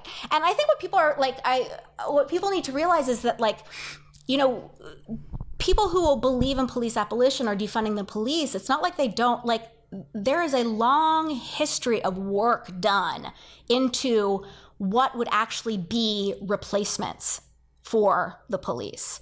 And there's people that have done extensive writing and speaking on these topics. They are all out there for you to find. It doesn't need to be scary, and it certainly should not be a conversation that's shut down. And I think the thing that I find most inspiring right now is the fact that, like, finally people aren't running away from these conversations and are talking about them. I think learning a lot and realizing, oh, like, there's a lot more here than I thought. And this isn't so crazy. And, like, I may not know how I feel about it yet. And, like, I may have some thoughts and disagree about certain things, but, like, there's something really substantive here. Yeah. And it's got to be, you know, it's got to be better than, like, how many other, like, these reforms don't work. You see it in city after city. Eric Garner was choked to death with a chokehold that was against policy. Like, you know, no, rules are going to be broken by bad, like, the rules aren't, if they're not enforced. Right. And they were not enforced in that case. Like, Eric Garner was choked to death, and then the cop who killed him stayed on the force for 5 years collecting a paycheck. Well, because there's always going to be mitigating circumstances, or worse yet, you know, this idea of, and it's brilliant. I mean, it's so perfectly brilliant. You'd think it was diabolical, but it's actually also true, is well, you can't prosecute this one guy. He was just doing what the entire, force does. Now, we can't start pointing fingers at everyone because then we just wouldn't have police. So you have to let this one person off because he's part of this whole culture. So you can't get rid of him, but also you can't get rid of the force. So I guess there's nothing that can be done. Sorry. Well, I think it's like, that's brilliant. Like, that's very dark. But I think that what we're seeing now is like people finally taking that. Actually, like, if you continue to follow that logic. Yes. The answer, follow it. Yeah. The answer isn't like, maybe the answer is we need to think of new ways of dealing with this kind of thing that don't involve criminalizing and that don't involve locking people in cages. Because when that is the end all be all threat, and people like weirdly feel really uncomfortable with it when it comes to police, but not so uncomfortable with it when it comes to the average person. But regardless, like, that forces you to challenge your understanding of like of our penal system in general. That's a good thing. Like, right. Like, how should we be dealing with officers who kill people? I think it's a complicated question. I think where you stand on it depends on how personally affected you may be. I don't think there's a right or wrong answer, but it's complicated, and I think we should be having complicated conversations. Like, isn't this like the point of like one of the points of being human is to expand your knowledge and to grow and to like develop your understanding and to develop compassion and like the pursuit of knowledge, like and democracy. Like, guess what? It's a big mess. Democracy is a big old messy thing. Especially when it's working. It's a mess. Right. And unfortunately, we're like humanity is messy, and that's what we're just always gonna be messy. And so we don't get any if you run away from the mess, like if you don't want to mess, you can definitely move to a country where someone will tell you what to do all day, how much money you're gonna get, whether you will get any, whether you'll get healthcare, how many children you can have, what you can watch, what you can consume. Like, you can have it simpler. You ain't gonna like it any better. Right. And, like, just the conversation about what constitutes democracy is up for debate, I think. But especially the way we've been doing things. Let me ask you this next question, because this will take me a little closer to you, Amelia. So one of the things that I think people are seeing right now as, the conversations are being had about how to be a white advocate for Black Lives Matter, or wanting to feel like there's a place for them in something, and not wanting to feel like they're too late to the party, or not wanting to feel like, oh, I feel judged, or I feel like I'm the bad guy because I'm white and I'm trying to help solve the problems of a group of people who have been, grossly underrepresented in our culture, in the world at large, with thoughts and ideas and defenses and all of that kind of stuff.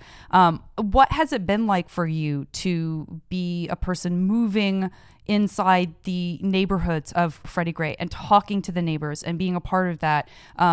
What has your experience been like? And is there anything that you can tell people who feel like, oh, maybe there's nothing I can do? I think that, like, well, as far as like the Freddie thing, like, what I would come down here when I first started working on the podcast, and one of the things we wanted to do was we wanted to go back and talk to people who were witnesses to his arrest in West Baltimore, and by a housing project called Gilmore Homes that unfortunately is being demolished now. But and I was, I suppose, a little nervous in the sense that I don't, in general, like, I'm not like a super social person. So like the idea of like going and like, this is one of my anxieties about being a journalist, like, and investigating anything, is that as much as I like doing it, I also sort of like, I'm also a little scared about knocking on doors and picking up the phone and calling strangers. It's always a little awkward to be like, hello, you don't know me, but I'm about to ask you some incredibly personal questions about a really terrible day. Understandable. So that aspect of it was, difficult, but I wasn't, I felt, people were so nice. Like, there were some people who didn't want to talk at all, and they would just tell me that. And then there were people who were absolutely happy to talk to me. And I've, made some close connections with a couple of the witnesses who I still, I'll hop on a scooter and I'll scoot on over and I'll drop by and sit on the porch and talk some shit with them. And in terms of like being a white person in wanting to be involved and wanting to be a good ally, this is something that I continue to learn every day. This is something that I would say that I am come a long way since a year ago, let alone 5 years ago. And mind you, I was raised by like incredibly, like really radical people. So, I am lucky in that sense that I already came into my adulthood with a sort of sense of like justice and strong feelings about racism and all of that kind of stuff. But I am also a person who is a white woman. I've been a white woman or white girl, white woman, white adolescent. And I think, so the thing that I sort of tend to advise, and this is the thing that I continue to be having to recognize myself, is how powerful our own experience with the world is in sort of tainting our like it infects our belief of how everybody must experience the world, right? Like, yeah. And so there can be this, but not everybody experience, like, if you're not a white woman and you're in fact a black woman, you're experiencing the world very differently in a lot of different ways, There may be some things that are sort of similar. I mean, class is a huge issue, like, and that you could, there have been times where I've felt really strongly about something like that I think is, maybe the best example I can use it. There are times where, like, when we're talking about Keith's case or something, and we're talking maybe about strategy or we're talking about, what needs to be done in court, or like what will affect the jury. And like, I'll feel something really strong. Like, I'll really believe my position on something is correct. And Kelly will have a very different take. And there have been times where I've sort of found myself being like, well, no, that's like not true. But then the more I think about it, the more I come to realize, wait a second, she has a much deeper connection. She has a much better understanding of how a largely black jury is going to perceive and deal with a crime allegedly perpetrated by a black male against another black male, and that I should shut up and I need to listen, right? Right. And that none of us can predict the future, but this idea that our own lived experience, and especially as white people, which has been largely, has been reinforced as the norm by our culture, and anything different from it as being abnormal, that's not the case. And I think there are so many throughout the day, like checking yourself on that and recognizing the sort of micro ways in which you are sort of contributing to that, reinforcing that idea of the white experience being the sort of normal experience, and anything sort of different from that as being diverging. Right. And so, and what it comes back down to is just like, honestly, shut up, listen. Yeah.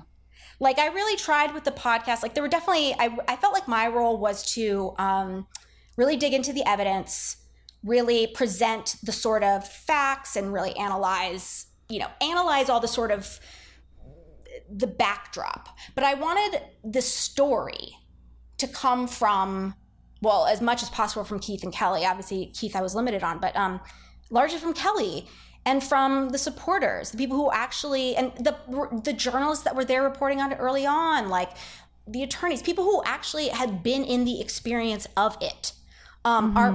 People are capable of telling their own stories. And I saw myself as being ideally the person who would kind of connect all of that stuff together and develop it into like a sort of cohesive narrative. But I learned so much, not just through analyzing the evidence, but through talking to Kelly and and I've learned so much through talking to the witnesses to what happened to Freddie Gray, and also just like understanding their reaction to things that I found horrifying or striking, and them being like, yeah, we knew that. And the way in which, being a Black person in a city that is occupied by a corrupt police force impacts your perspective on individual events. So like a kind of good example of that, I think, is like I've been obsessed with like the evidence in the Freddie case and little micro things and the the edits that may have been done to the CCTV footage and all of this stuff and like what it means and like putting together all the pieces, and like that is my job. But like it's funny because like I'll talk to like one of the witnesses in the case and sort of tell him like things that we've discovered or whatever, and they're like, yeah, we know because we saw it, like right. And that has been like a real kick in the pants for me and a real check for me, because it's like, yeah, no shit, they don't need me telling them that like I put all of these little bits and pieces together and I figured out exactly how the police covered up. They know what happened. They are so used to being gaslit and being told and ignored and dismissed and not believed. And in a weird way, I sort of had to recognize that like even coming to them and being like, look what I was able to prove, is almost reinforcing that same exact kind of culture, like that, right. that it takes a white woman going in and analyzing the evidence and doing a podcast to validate, right. what they have been saying to anyone who will listen for forever. Right. And that doesn't mean that like I have something to apologize for or anything. It's like a humbling moment. It's an important thing to recognize. And I think that like, I guess my point in the grand scheme of things, to answer your question, is that like it's not going to be comfortable. It's not fun. Nothing about this is fun. It's especially not fun for the people who are being mistreated and abused and oppressed, So like, it's also not going to be fun for you. Right. But that's okay. Like, people, I think, are so terrified of discomfort. Like, this is what I'm talking about, like, with the whole idea of escapism, Like, not wanting to be at all uncomfortable. And in the meantime, there's all these other people who are becoming increasingly more uncomfortable. And, like, being uncomfortable doesn't have to be, it can actually be, like, a gratifying experience in the long run. Like, there have been times where like I've learned so much just from being friends with Kelly over the last couple of years. Like, and every day it's like, I mean, she's a wonderful person and a great friend and she's hilarious. So I get so much out of our relationship, but like, I also learned so much just from at times being wrong and having her check me, or having her get frustrated with me or I like, feel like bruised for some reason, then cry and then like have a moment and realize like, maybe I wasn't right there. Like I actually, the more that I think about it, like she had a point, and like, going through all of that, like go through it all, like you won't die, like you're gonna be fine. And if you are open to it and you feel all the feelings, and are conscious also, though, of the feelings that you are inflicting upon others and provoking out of others and being cautious about that. But like you could come out the other end much better off, like guaranteed 100%. Like, nothing bad can come from that. So I guess my advice would be like, just go in and be yourself, but listen, and things that don't be defensive. Oh God, don't be defensive. Don't be defensive. Like, look, like white people have been causing trauma since the beginning of time. As a white person, like, did you inflict that trauma? Not necessarily. Is it your fault that trauma was inflicted? No. But do you also rake in the privileges of being white, whether you want them or not? Yes. And like, this is the world that we live in. And like, if your focus is purely on your own hurt feelings and your own discomfort, like, how are you helping? You know, like, yeah, learn from other people. And like, also, like, if people are, you know, people are mad and people are like, just don't be afraid of anger. Like, let people be fucking angry. They have things to be angry about. Like, that's the thing. Get used to being uncomfortable, for the love of God. Because there are people who feel far worse than uncomfortable every single day of their lives. And like, yeah, so, and you're not making it any better for them by avoiding discomfort. Right.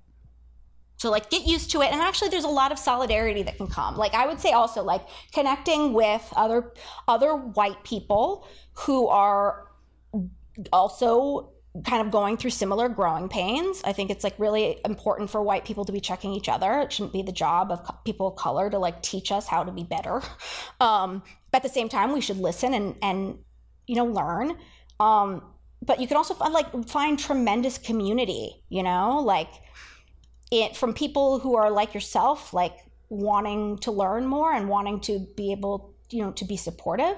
And then from the people you are supporting, like, you know, these are like deep relationships that can really grow. So like, the discomfort is friggin' worth it, man. I couldn't agree more. The main thing that kind of keeps cropping up that's getting, I think, a lot of, it certainly seems to be front and center if you are a person looking for that kind of advice or that kind of community. It's from my perspective, showing up for racial justice surge is kind of one of the louder like voices of speaking to kind of what you're saying of you know, listen, that you can be on this journey and you don't have to be alone, and you can talk, you know, you can sort of learn on the way and also be checked by somebody who's been maybe doing it longer, or, you know, you can help somebody who's doing it less time, all that kind of stuff. But there, you know, that's not the only place to go. But if people are interested, I can, you know, drop in a link in the show notes for Surge as just one possibility. It's funny because I do feel like, you know, in terms of like where you're coming from, and I know you mentioned that you know, just your upbringing alone was perhaps more on the radical side or on the liberal side. And as soon as you said that you went to Santa Cruz, I was like, I approve. You know, that is definitely a UC school that is, you know, very much known and beloved for, you know, thinking about things maybe outside a conventional, the most conventional way that you're going to find in the U.S. and in, you know, school systems, and very much like a place that I think of very fondly, having not even gone there, just from friends of mine who've gone there, and from living in San Francisco for 9.5 years, you know, feeling like very proud of of some of the stuff that comes out of that. Do you feel like going to school in Santa Cruz sort of helped? Was that I would assume that would be kind of part of the like the creating the machine of like at least being able to maybe process some stuff that other people might not have necessarily been exposed to, in terms of, you know, having these conversations even earlier on in your life. Is that fair to say? Yeah, in some ways. Like, it definitely was a school that reinforced a lot of the sort of things that my parents had sort of raised me to believe. Like, you know, like I got pass fail instead of grades at UC Santa Cruz, you know, like it had a very, so it had a sort of an alternative approach in some ways to education and how to sort of like judge somebody's success beyond just like letter grades, you know.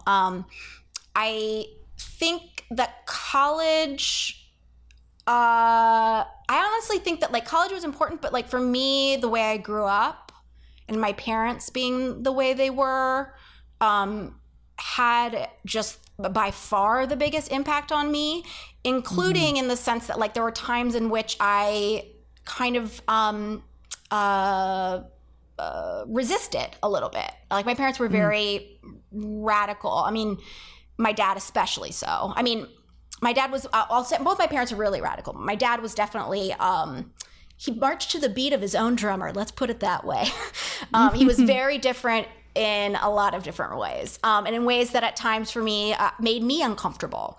And actually, I think there was a good chunk of my life where I was doing what I was just advocating against doing, which was I avoided feeling uncomfortable or wanted to just feel like everybody else. And I think so part of my journey was also kind of like dealing with that and coming out the other end and realizing, ooh, actually, like I like wanting to kind of conform or wanting things to be sort of traditional and easy, like wasn't good for me either. I think Santa Cruz was great in the sense that, you know, first of all, it's like a beautiful place, but there's like, you know, the approach to education there was like very fluid. Like I got to create my own journalism major because there was only a minor, but I got to like create my focus. And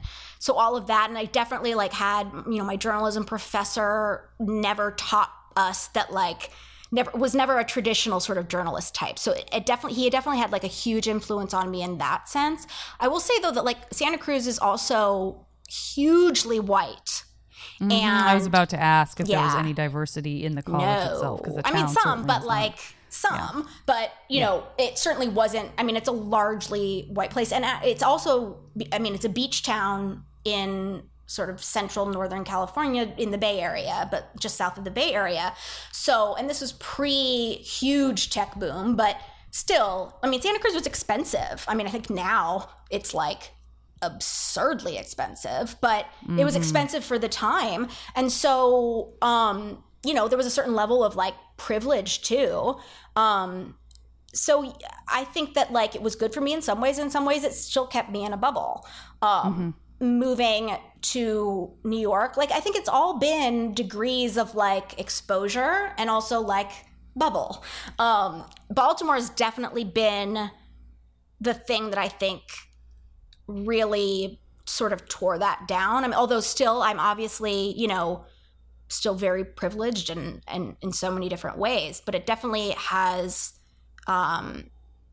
torn down like some of the barriers that kind of keep, you know, it hard from noticing, I guess. Like, you know, where I live, like, you know, you walk a few blocks over and there's tons of like boarded up row houses. And, but I think that I prefer that. I don't like not seeing things the way they are. Like I never liked going to visit countries and staying at a resort. You know what I mean?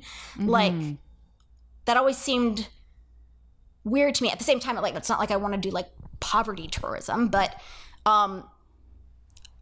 like there's a happy medium or like a good medium where you're engaging with reality and then taking what you learn and trying to do good with it and trying to imagine a better world and doing your part to create it, hopefully. You know, and it changes what you value in life. It changes your approach to life. Like, you know, I used to be a lot more career driven, or like whatever that means. Like I used to be on a career path. And like now people ask me like, you know, what do you do? And I'm like, I don't know. Like I write sometimes, but I also like, you know, like I don't have like this like, and I don't care.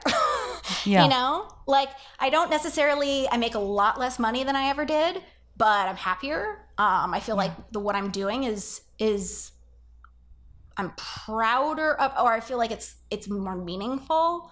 So I don't know, like it in a way, and I think Baltimore is the catalyst for me. It was a thing that captured my attention, and like I do think it contributed to like a real, I mean, I think it brought out who I always was and made me a little bit less afraid of kind of embracing that or something.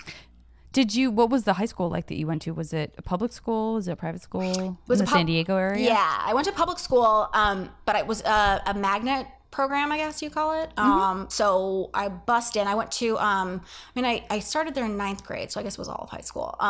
But I'd always gone to weird schools. Like I'd gone to a school called, ready? The John Muir Alternative School for Humanistic Studies. From how adorably California. Yes. I love it. You know what was funny is, like, in some ways it was like we call all of our teachers by their first names, and like, you know, you could skip class if you wanted to and sit on the front lawn and like give your friend a hair wrap instead of going to class.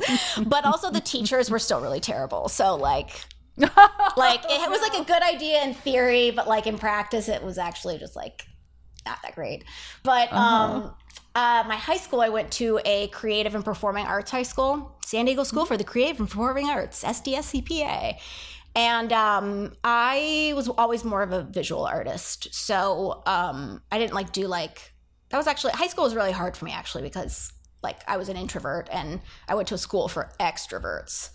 It was a lot of like show tunes, a lot of singing and dancing and jazz hands. Yeah. So like I don't have like, high school is like almost like I don't even remember it in a weird way.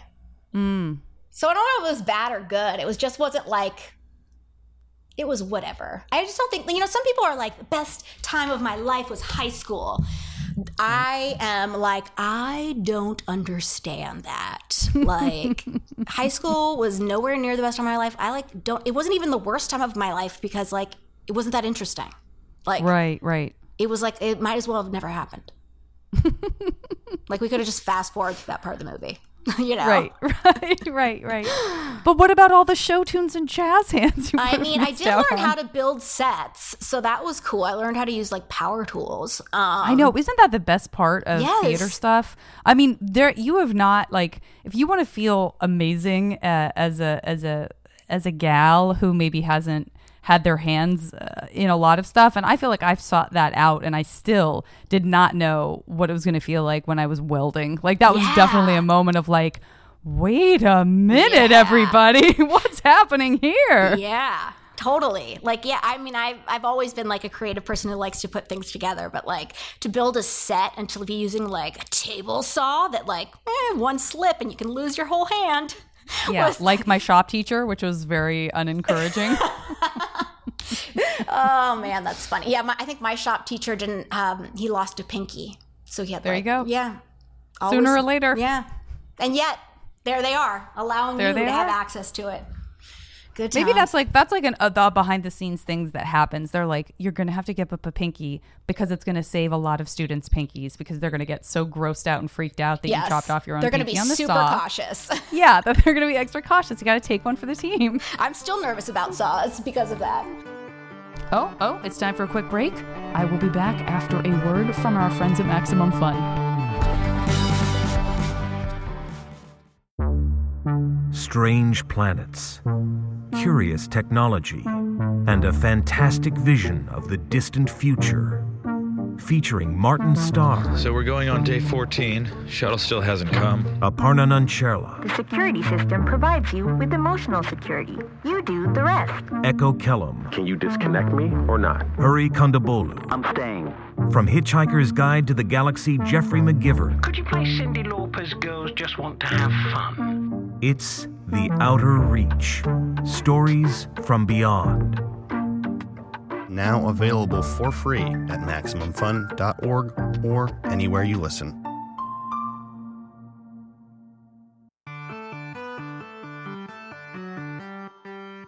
Okay, I want to get into the Smash game. I usually try to aim for an hour. Of course, I've had you on for 2 hours and counting. 154.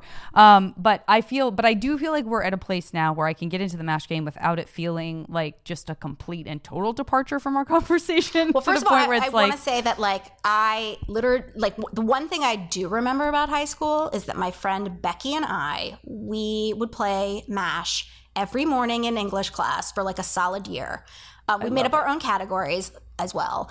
But it was like, I love MASH. Bring it on. Okay. This is good because I want to offer you up the opportunity to provide a category from the old days if you remember something specifically that you loved. I'm going to start because you talked about being a visual artist. I'm going to start with 3 styles of visual art, 3 techniques, 3 artists, any kind of like thing that you sort of connect with in terms of visual art that you can kind of absorb, so you can become amazing in the same way that Paul Klee was amazing, or you can just have this amazing technique where you can do XYZ. I'm not a visual artist, so even building the category, I'm being so vague, but I'm hoping that it will resonate with you as a fan and as an artist yourself. Yes. Well, I mean, art is my most favorite thing in the world, honestly. Like, okay, good. I do love making art. So, I mean, these are all things that I do, but these are things that I would love to be just like amazing and like and uniquely creative and discover my own sort of unique voice, I guess, so that makes me distinguished from other people doing the same thing. So like weaving is my thing. Wonderful. I do tapestry weaving. For about a couple years, I was doing ceramics. I can't do it right now because I do not have the money or the resources, et cetera, et cetera, et cetera. But ceramics was one of those things that I was so committed to, like would spend like 12 hours at the studio like every day, but was never particularly good at the way people were. So like I would love to be able to throw huge pots on the wheel. I like try really hard and can't, but if I could do that, I would friggin' love it. Like I just think it's magical. Agreed. And then third thing, my mom is an incredible oil painter, just like incredible oil painter. And I've tried oil painting. I actually love to oil paint, but I'm not very good at it. I think I have potential though. But and I've really started getting into that and drawing and stuff. And like, I would love to, like, there's a moment that happens when you're painting or you're drawing where you're like, you almost become like, what you're painting or what you're drawing is in your head, but you're almost part of it yourself. Like, so you're inside what you're creating. And it's a really incredible, blissful moment, because then all of a sudden when it happens, you realize where all the shadows are supposed to go. And you realize like perspective wise, where certain lines are supposed to be. And to have that all the time would be super cool. I love that. I love the way you describe that. Okay, beautiful. All right, next category. Let's do 3 places in the world that we're removing all current constraints, all financial constraints, etc., all travel constraints. We're going to teleport you there. 3 places in the world, even if you've never been to one or all of them, that you would love to have. Like you're gifted a month to just go be there and make art. Oh my God. Oh, I would like a friggin' villa in Tuscany in summer. Yeah. Like with a pool. And like, just like, oh God, that would be fucking blissful. I am a hardcore beach person. This is maybe also basic bitch, but like before it became overrun by tourists, but Tulum in Mexico is like my favorite place in the world. Great. And I haven't gone back in a long time, and I would love to go there. Third place, I'm going to pick something that I've never gone to, that I would really like to visit. I mean, this is really shooting for the stars. I'm a big Star Trek nerd, and like, I am every day of my life super disappointed that we are nowhere closer to exploring the far reaches of the galaxy. And like, it really bums me out. I would love to go to another planet. Oh, wonderful. Okay, great. Okay, great. Okay. I'm going to take it into one of my favorite categories. Highly, just totally like, I don't want to say nihilistic, but certainly very like indulgent. 3 foods that in this reality you don't have either because you're allergic or you feel like they are sort of ecologically or ethically irresponsible, or it's too much sugar and if you ate as much as you really wanted to, you'd throw up. We're removing all of that stuff and everything is just like, there's zero ramifications for anything. It can be as specific as you want, as like this one cookie, or it can be like, all pizza. 3. Okay. Well, the best pizza I've ever had in my life is in Naples, which is like, no offense to the Napoleon people, but it's kind of a shithole. But it really kind of is. Like, it's really like kind of like, ooh. But like, it's not pretty. Like, the architecture's not good. Like, it's run down. Like, it's like there's nothing to really do. But there's the most amazing pizza place in the world there. Like, you have to wait in line. And it's just like, I went there once and it is truly the best pizza I've ever had. I ate like 2 pies myself and it was like incandescent. Like, it was amazing. So that. Oh, wonderful. I mean, honestly, I'm a person who I don't like stop myself from eating anything. It's not that like I'm capable of like gaining weight or like having self-esteem issues. Of course I do, but like in general, like I love food, and so when I want to eat, I eat what I want. So I don't feel like there's anything that like I'm like, oh God, I can't eat sugar. And I'm lucky, by the way. Like I have no allergies and I don't have any major health issues and I don't have to avoid gluten or anything like that. So recognizing that. So there's nothing that I like am like, oh, there's something that I don't allow myself. I mean, there are things that like, I really think that foie gras is really, really, really delicious. Mm-hmm. Really See, this delicious. is what this is for. You get it. But it's so we're going to give you wrong. unlimited foie gras, and for whatever reason, it's just not coming from the source that it is coming from. It's not made from whatever ducks or geese shoved in the ground and then force fed until their little livers explode or whatever it is. Some horrendous thing. Awful. Exactly. And then, I mean, can I have like installed in my house a bountiful, never-ending tap of legit champagne from Champagne region. And it's not a food, but I really, really love it. Oh, you get it. Yeah. You get it. Don't you worry. Don't you worry. Okay, next category. Let's do 3 places in time that we're going to be able to send you. You will be you'll be safe, like if you go to a thing because you feel like it's important to bear witness or whatever, you're not going to also get cholera and die. So you will you can observe without being negatively impacted, or can be something just fabulous that you're not worried about anyway. 3 times that you would like to travel to and sort of be able to see. I mean, the moon landing would be freaking incredible. This is a hard one. Let me think.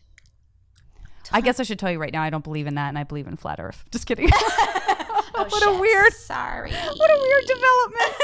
2 hours in. It was a good conversation. She said a few things that surprised me right towards the end that basically colored the entire conversation. Right. Okay. Let me think. Time in history. Am I allowed to go to the future? Sure. Oh, but see, the future, we don't know what is out there. I know. See, the imaginary future of Star Trek. Oh my God, I'm revealing my nerd self. Oh, don't worry. You're going to get a category where you get to expound on that. Oh, really? Okay. Other times in history, I watch a lot of Outlander, and oh, sure. I did not really realize how sexy it was out there in the Highlands of Scotland when they were,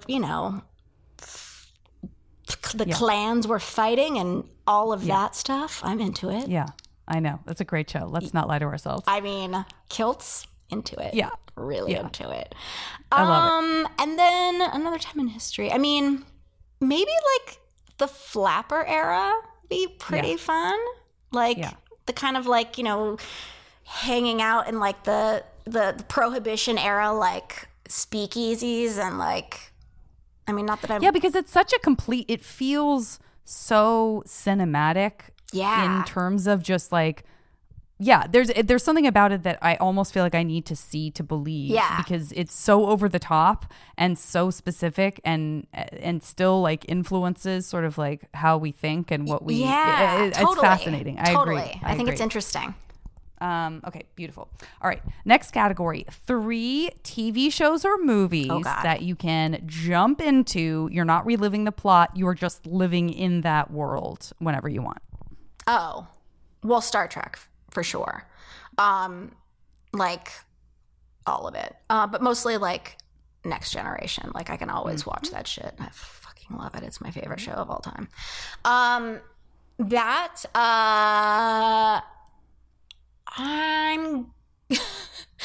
have such like base level entertainment interests. It's like really pathetic. I hate myself for saying this, but I'm just gonna say it.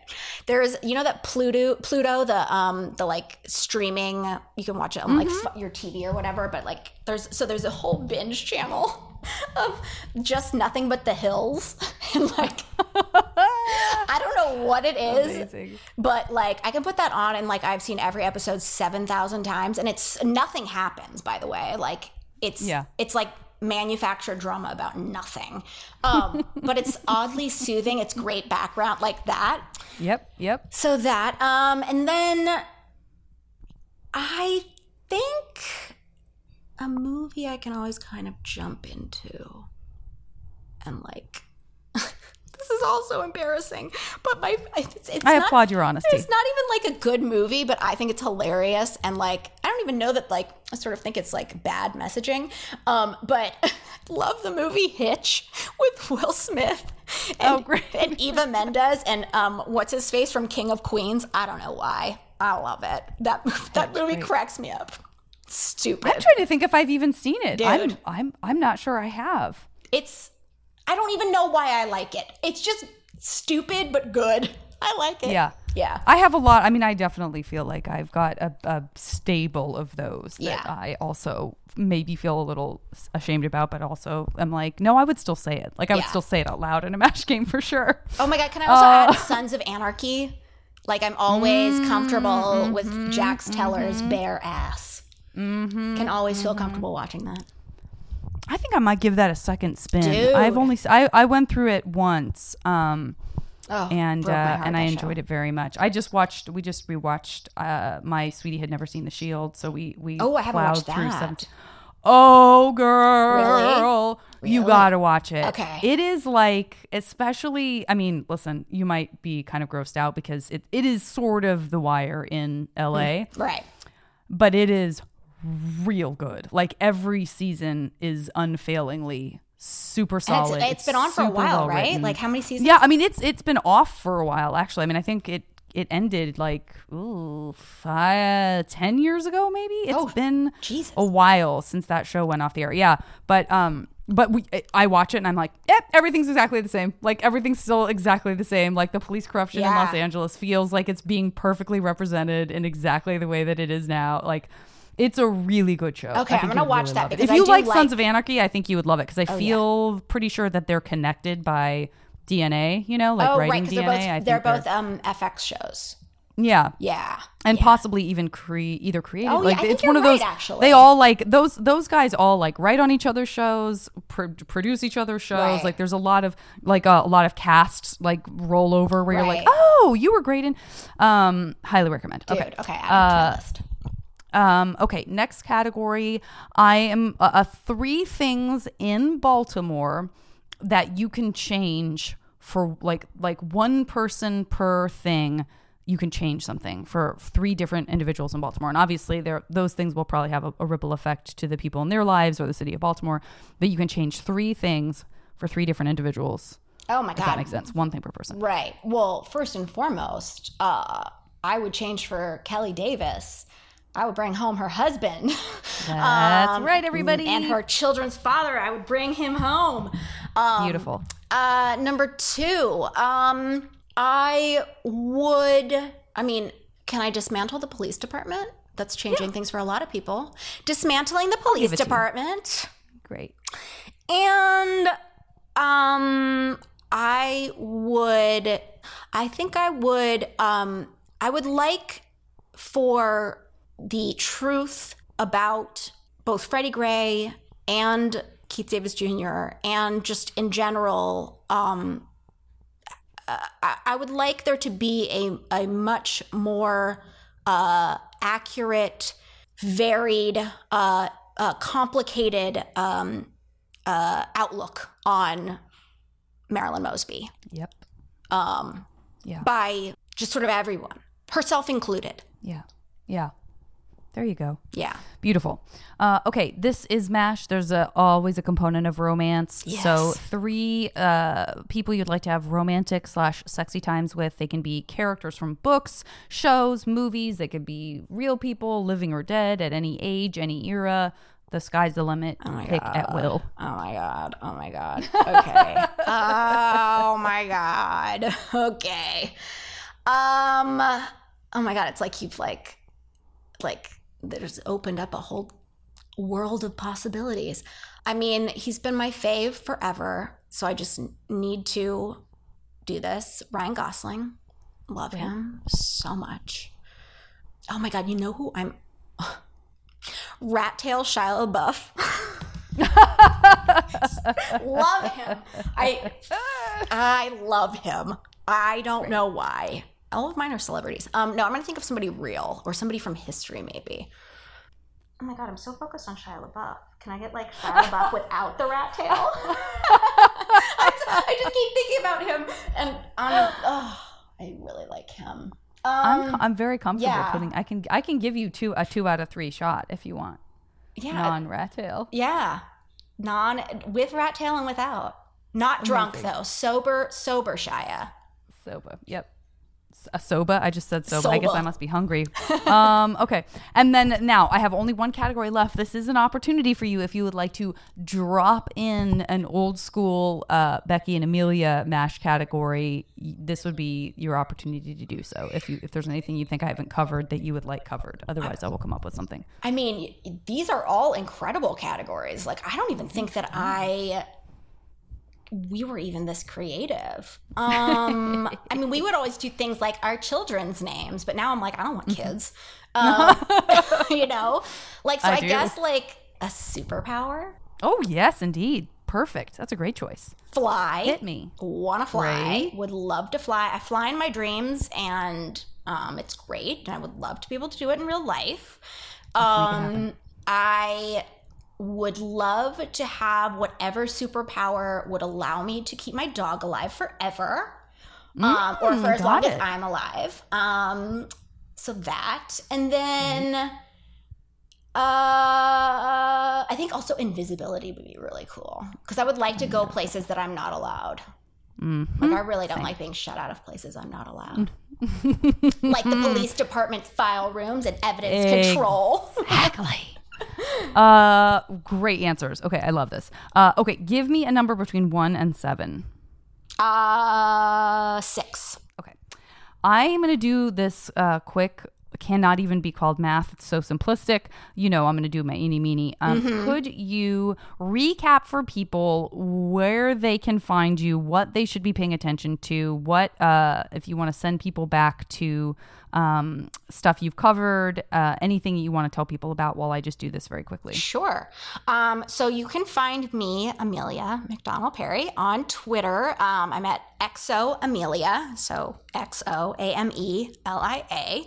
If you would like to listen to the 2 podcasts I've worked on, they're both through Undisclosed, which is at undisclosed-podcast.com. And that's where you can hear The Killing of Freddie Gray, which is the podcast I did with Rabia Chaudhry, Marsha Chatlin, and Justine Barron, and Dee Watkins, who hosted our addendum episode. You can listen to all of them there. And then the State versus Keith Davis Jr., which is the second podcast I did about the shooting and wrongful prosecution of Keith Davis Jr., which you can also hear on the Undisclosed Podcast website. Other than that, you can, I mean, if you wanted to like review my past life as a women's blogger, I would advise you not to go to the actual website because it's now owned by new owners that have turned it into like a weird zombie version. Okay. So you could maybe email me if you wanted to read some of those stuff because like I don't even know if all of it is even up on the website anymore.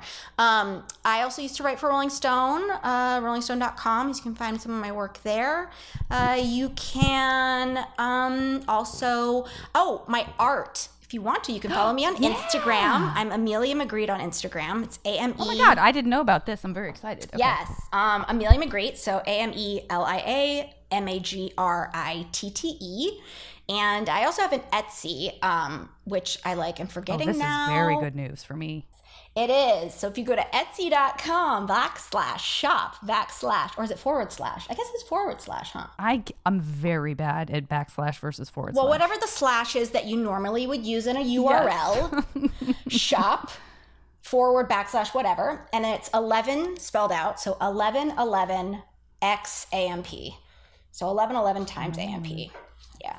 AMP. Okay, yeah. great. And that's where all of my weavings, and I have some ceramics there. And I also do custom. There post haste. I do custom work at weavings. Post haste. Bring it on. Okay. I have your results that I think you're very happy with. I'm very, very excited for you. Okay.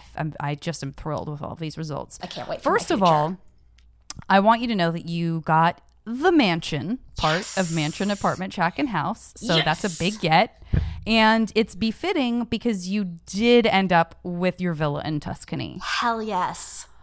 You can enjoy the beautiful villa of Tuscany with a pool, etc., and not actually have to go and wait in the line in Naples for the pizza that you love. Yes. But I do like that those two still tie in together. Perfect. Because you did get the delicious pizza from Naples. Yes. You can also fly.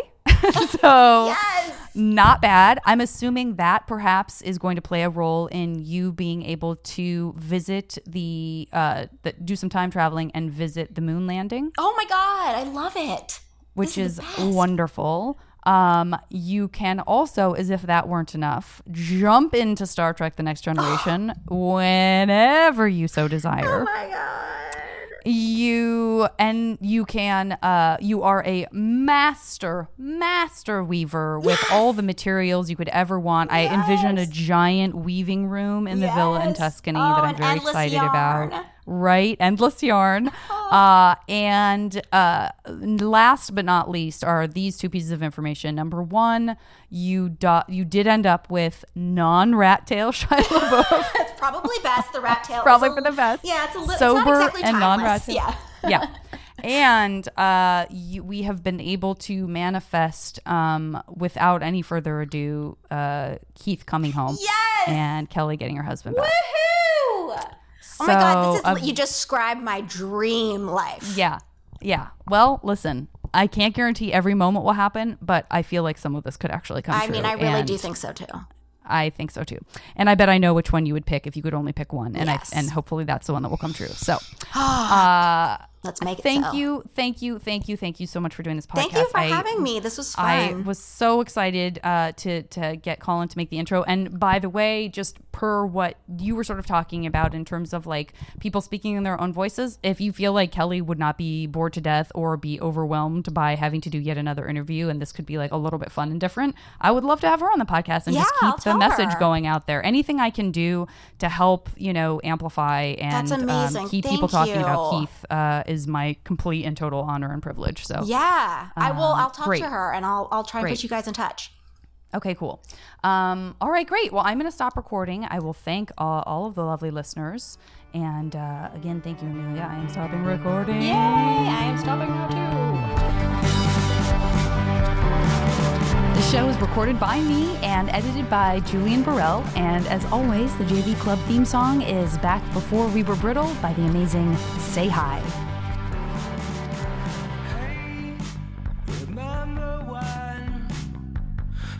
Save kittens from trees or lunch on skyscrapers. Bring the villains to their knees. MaximumFun.org. Comedy and culture. Artist owned. Audience supported.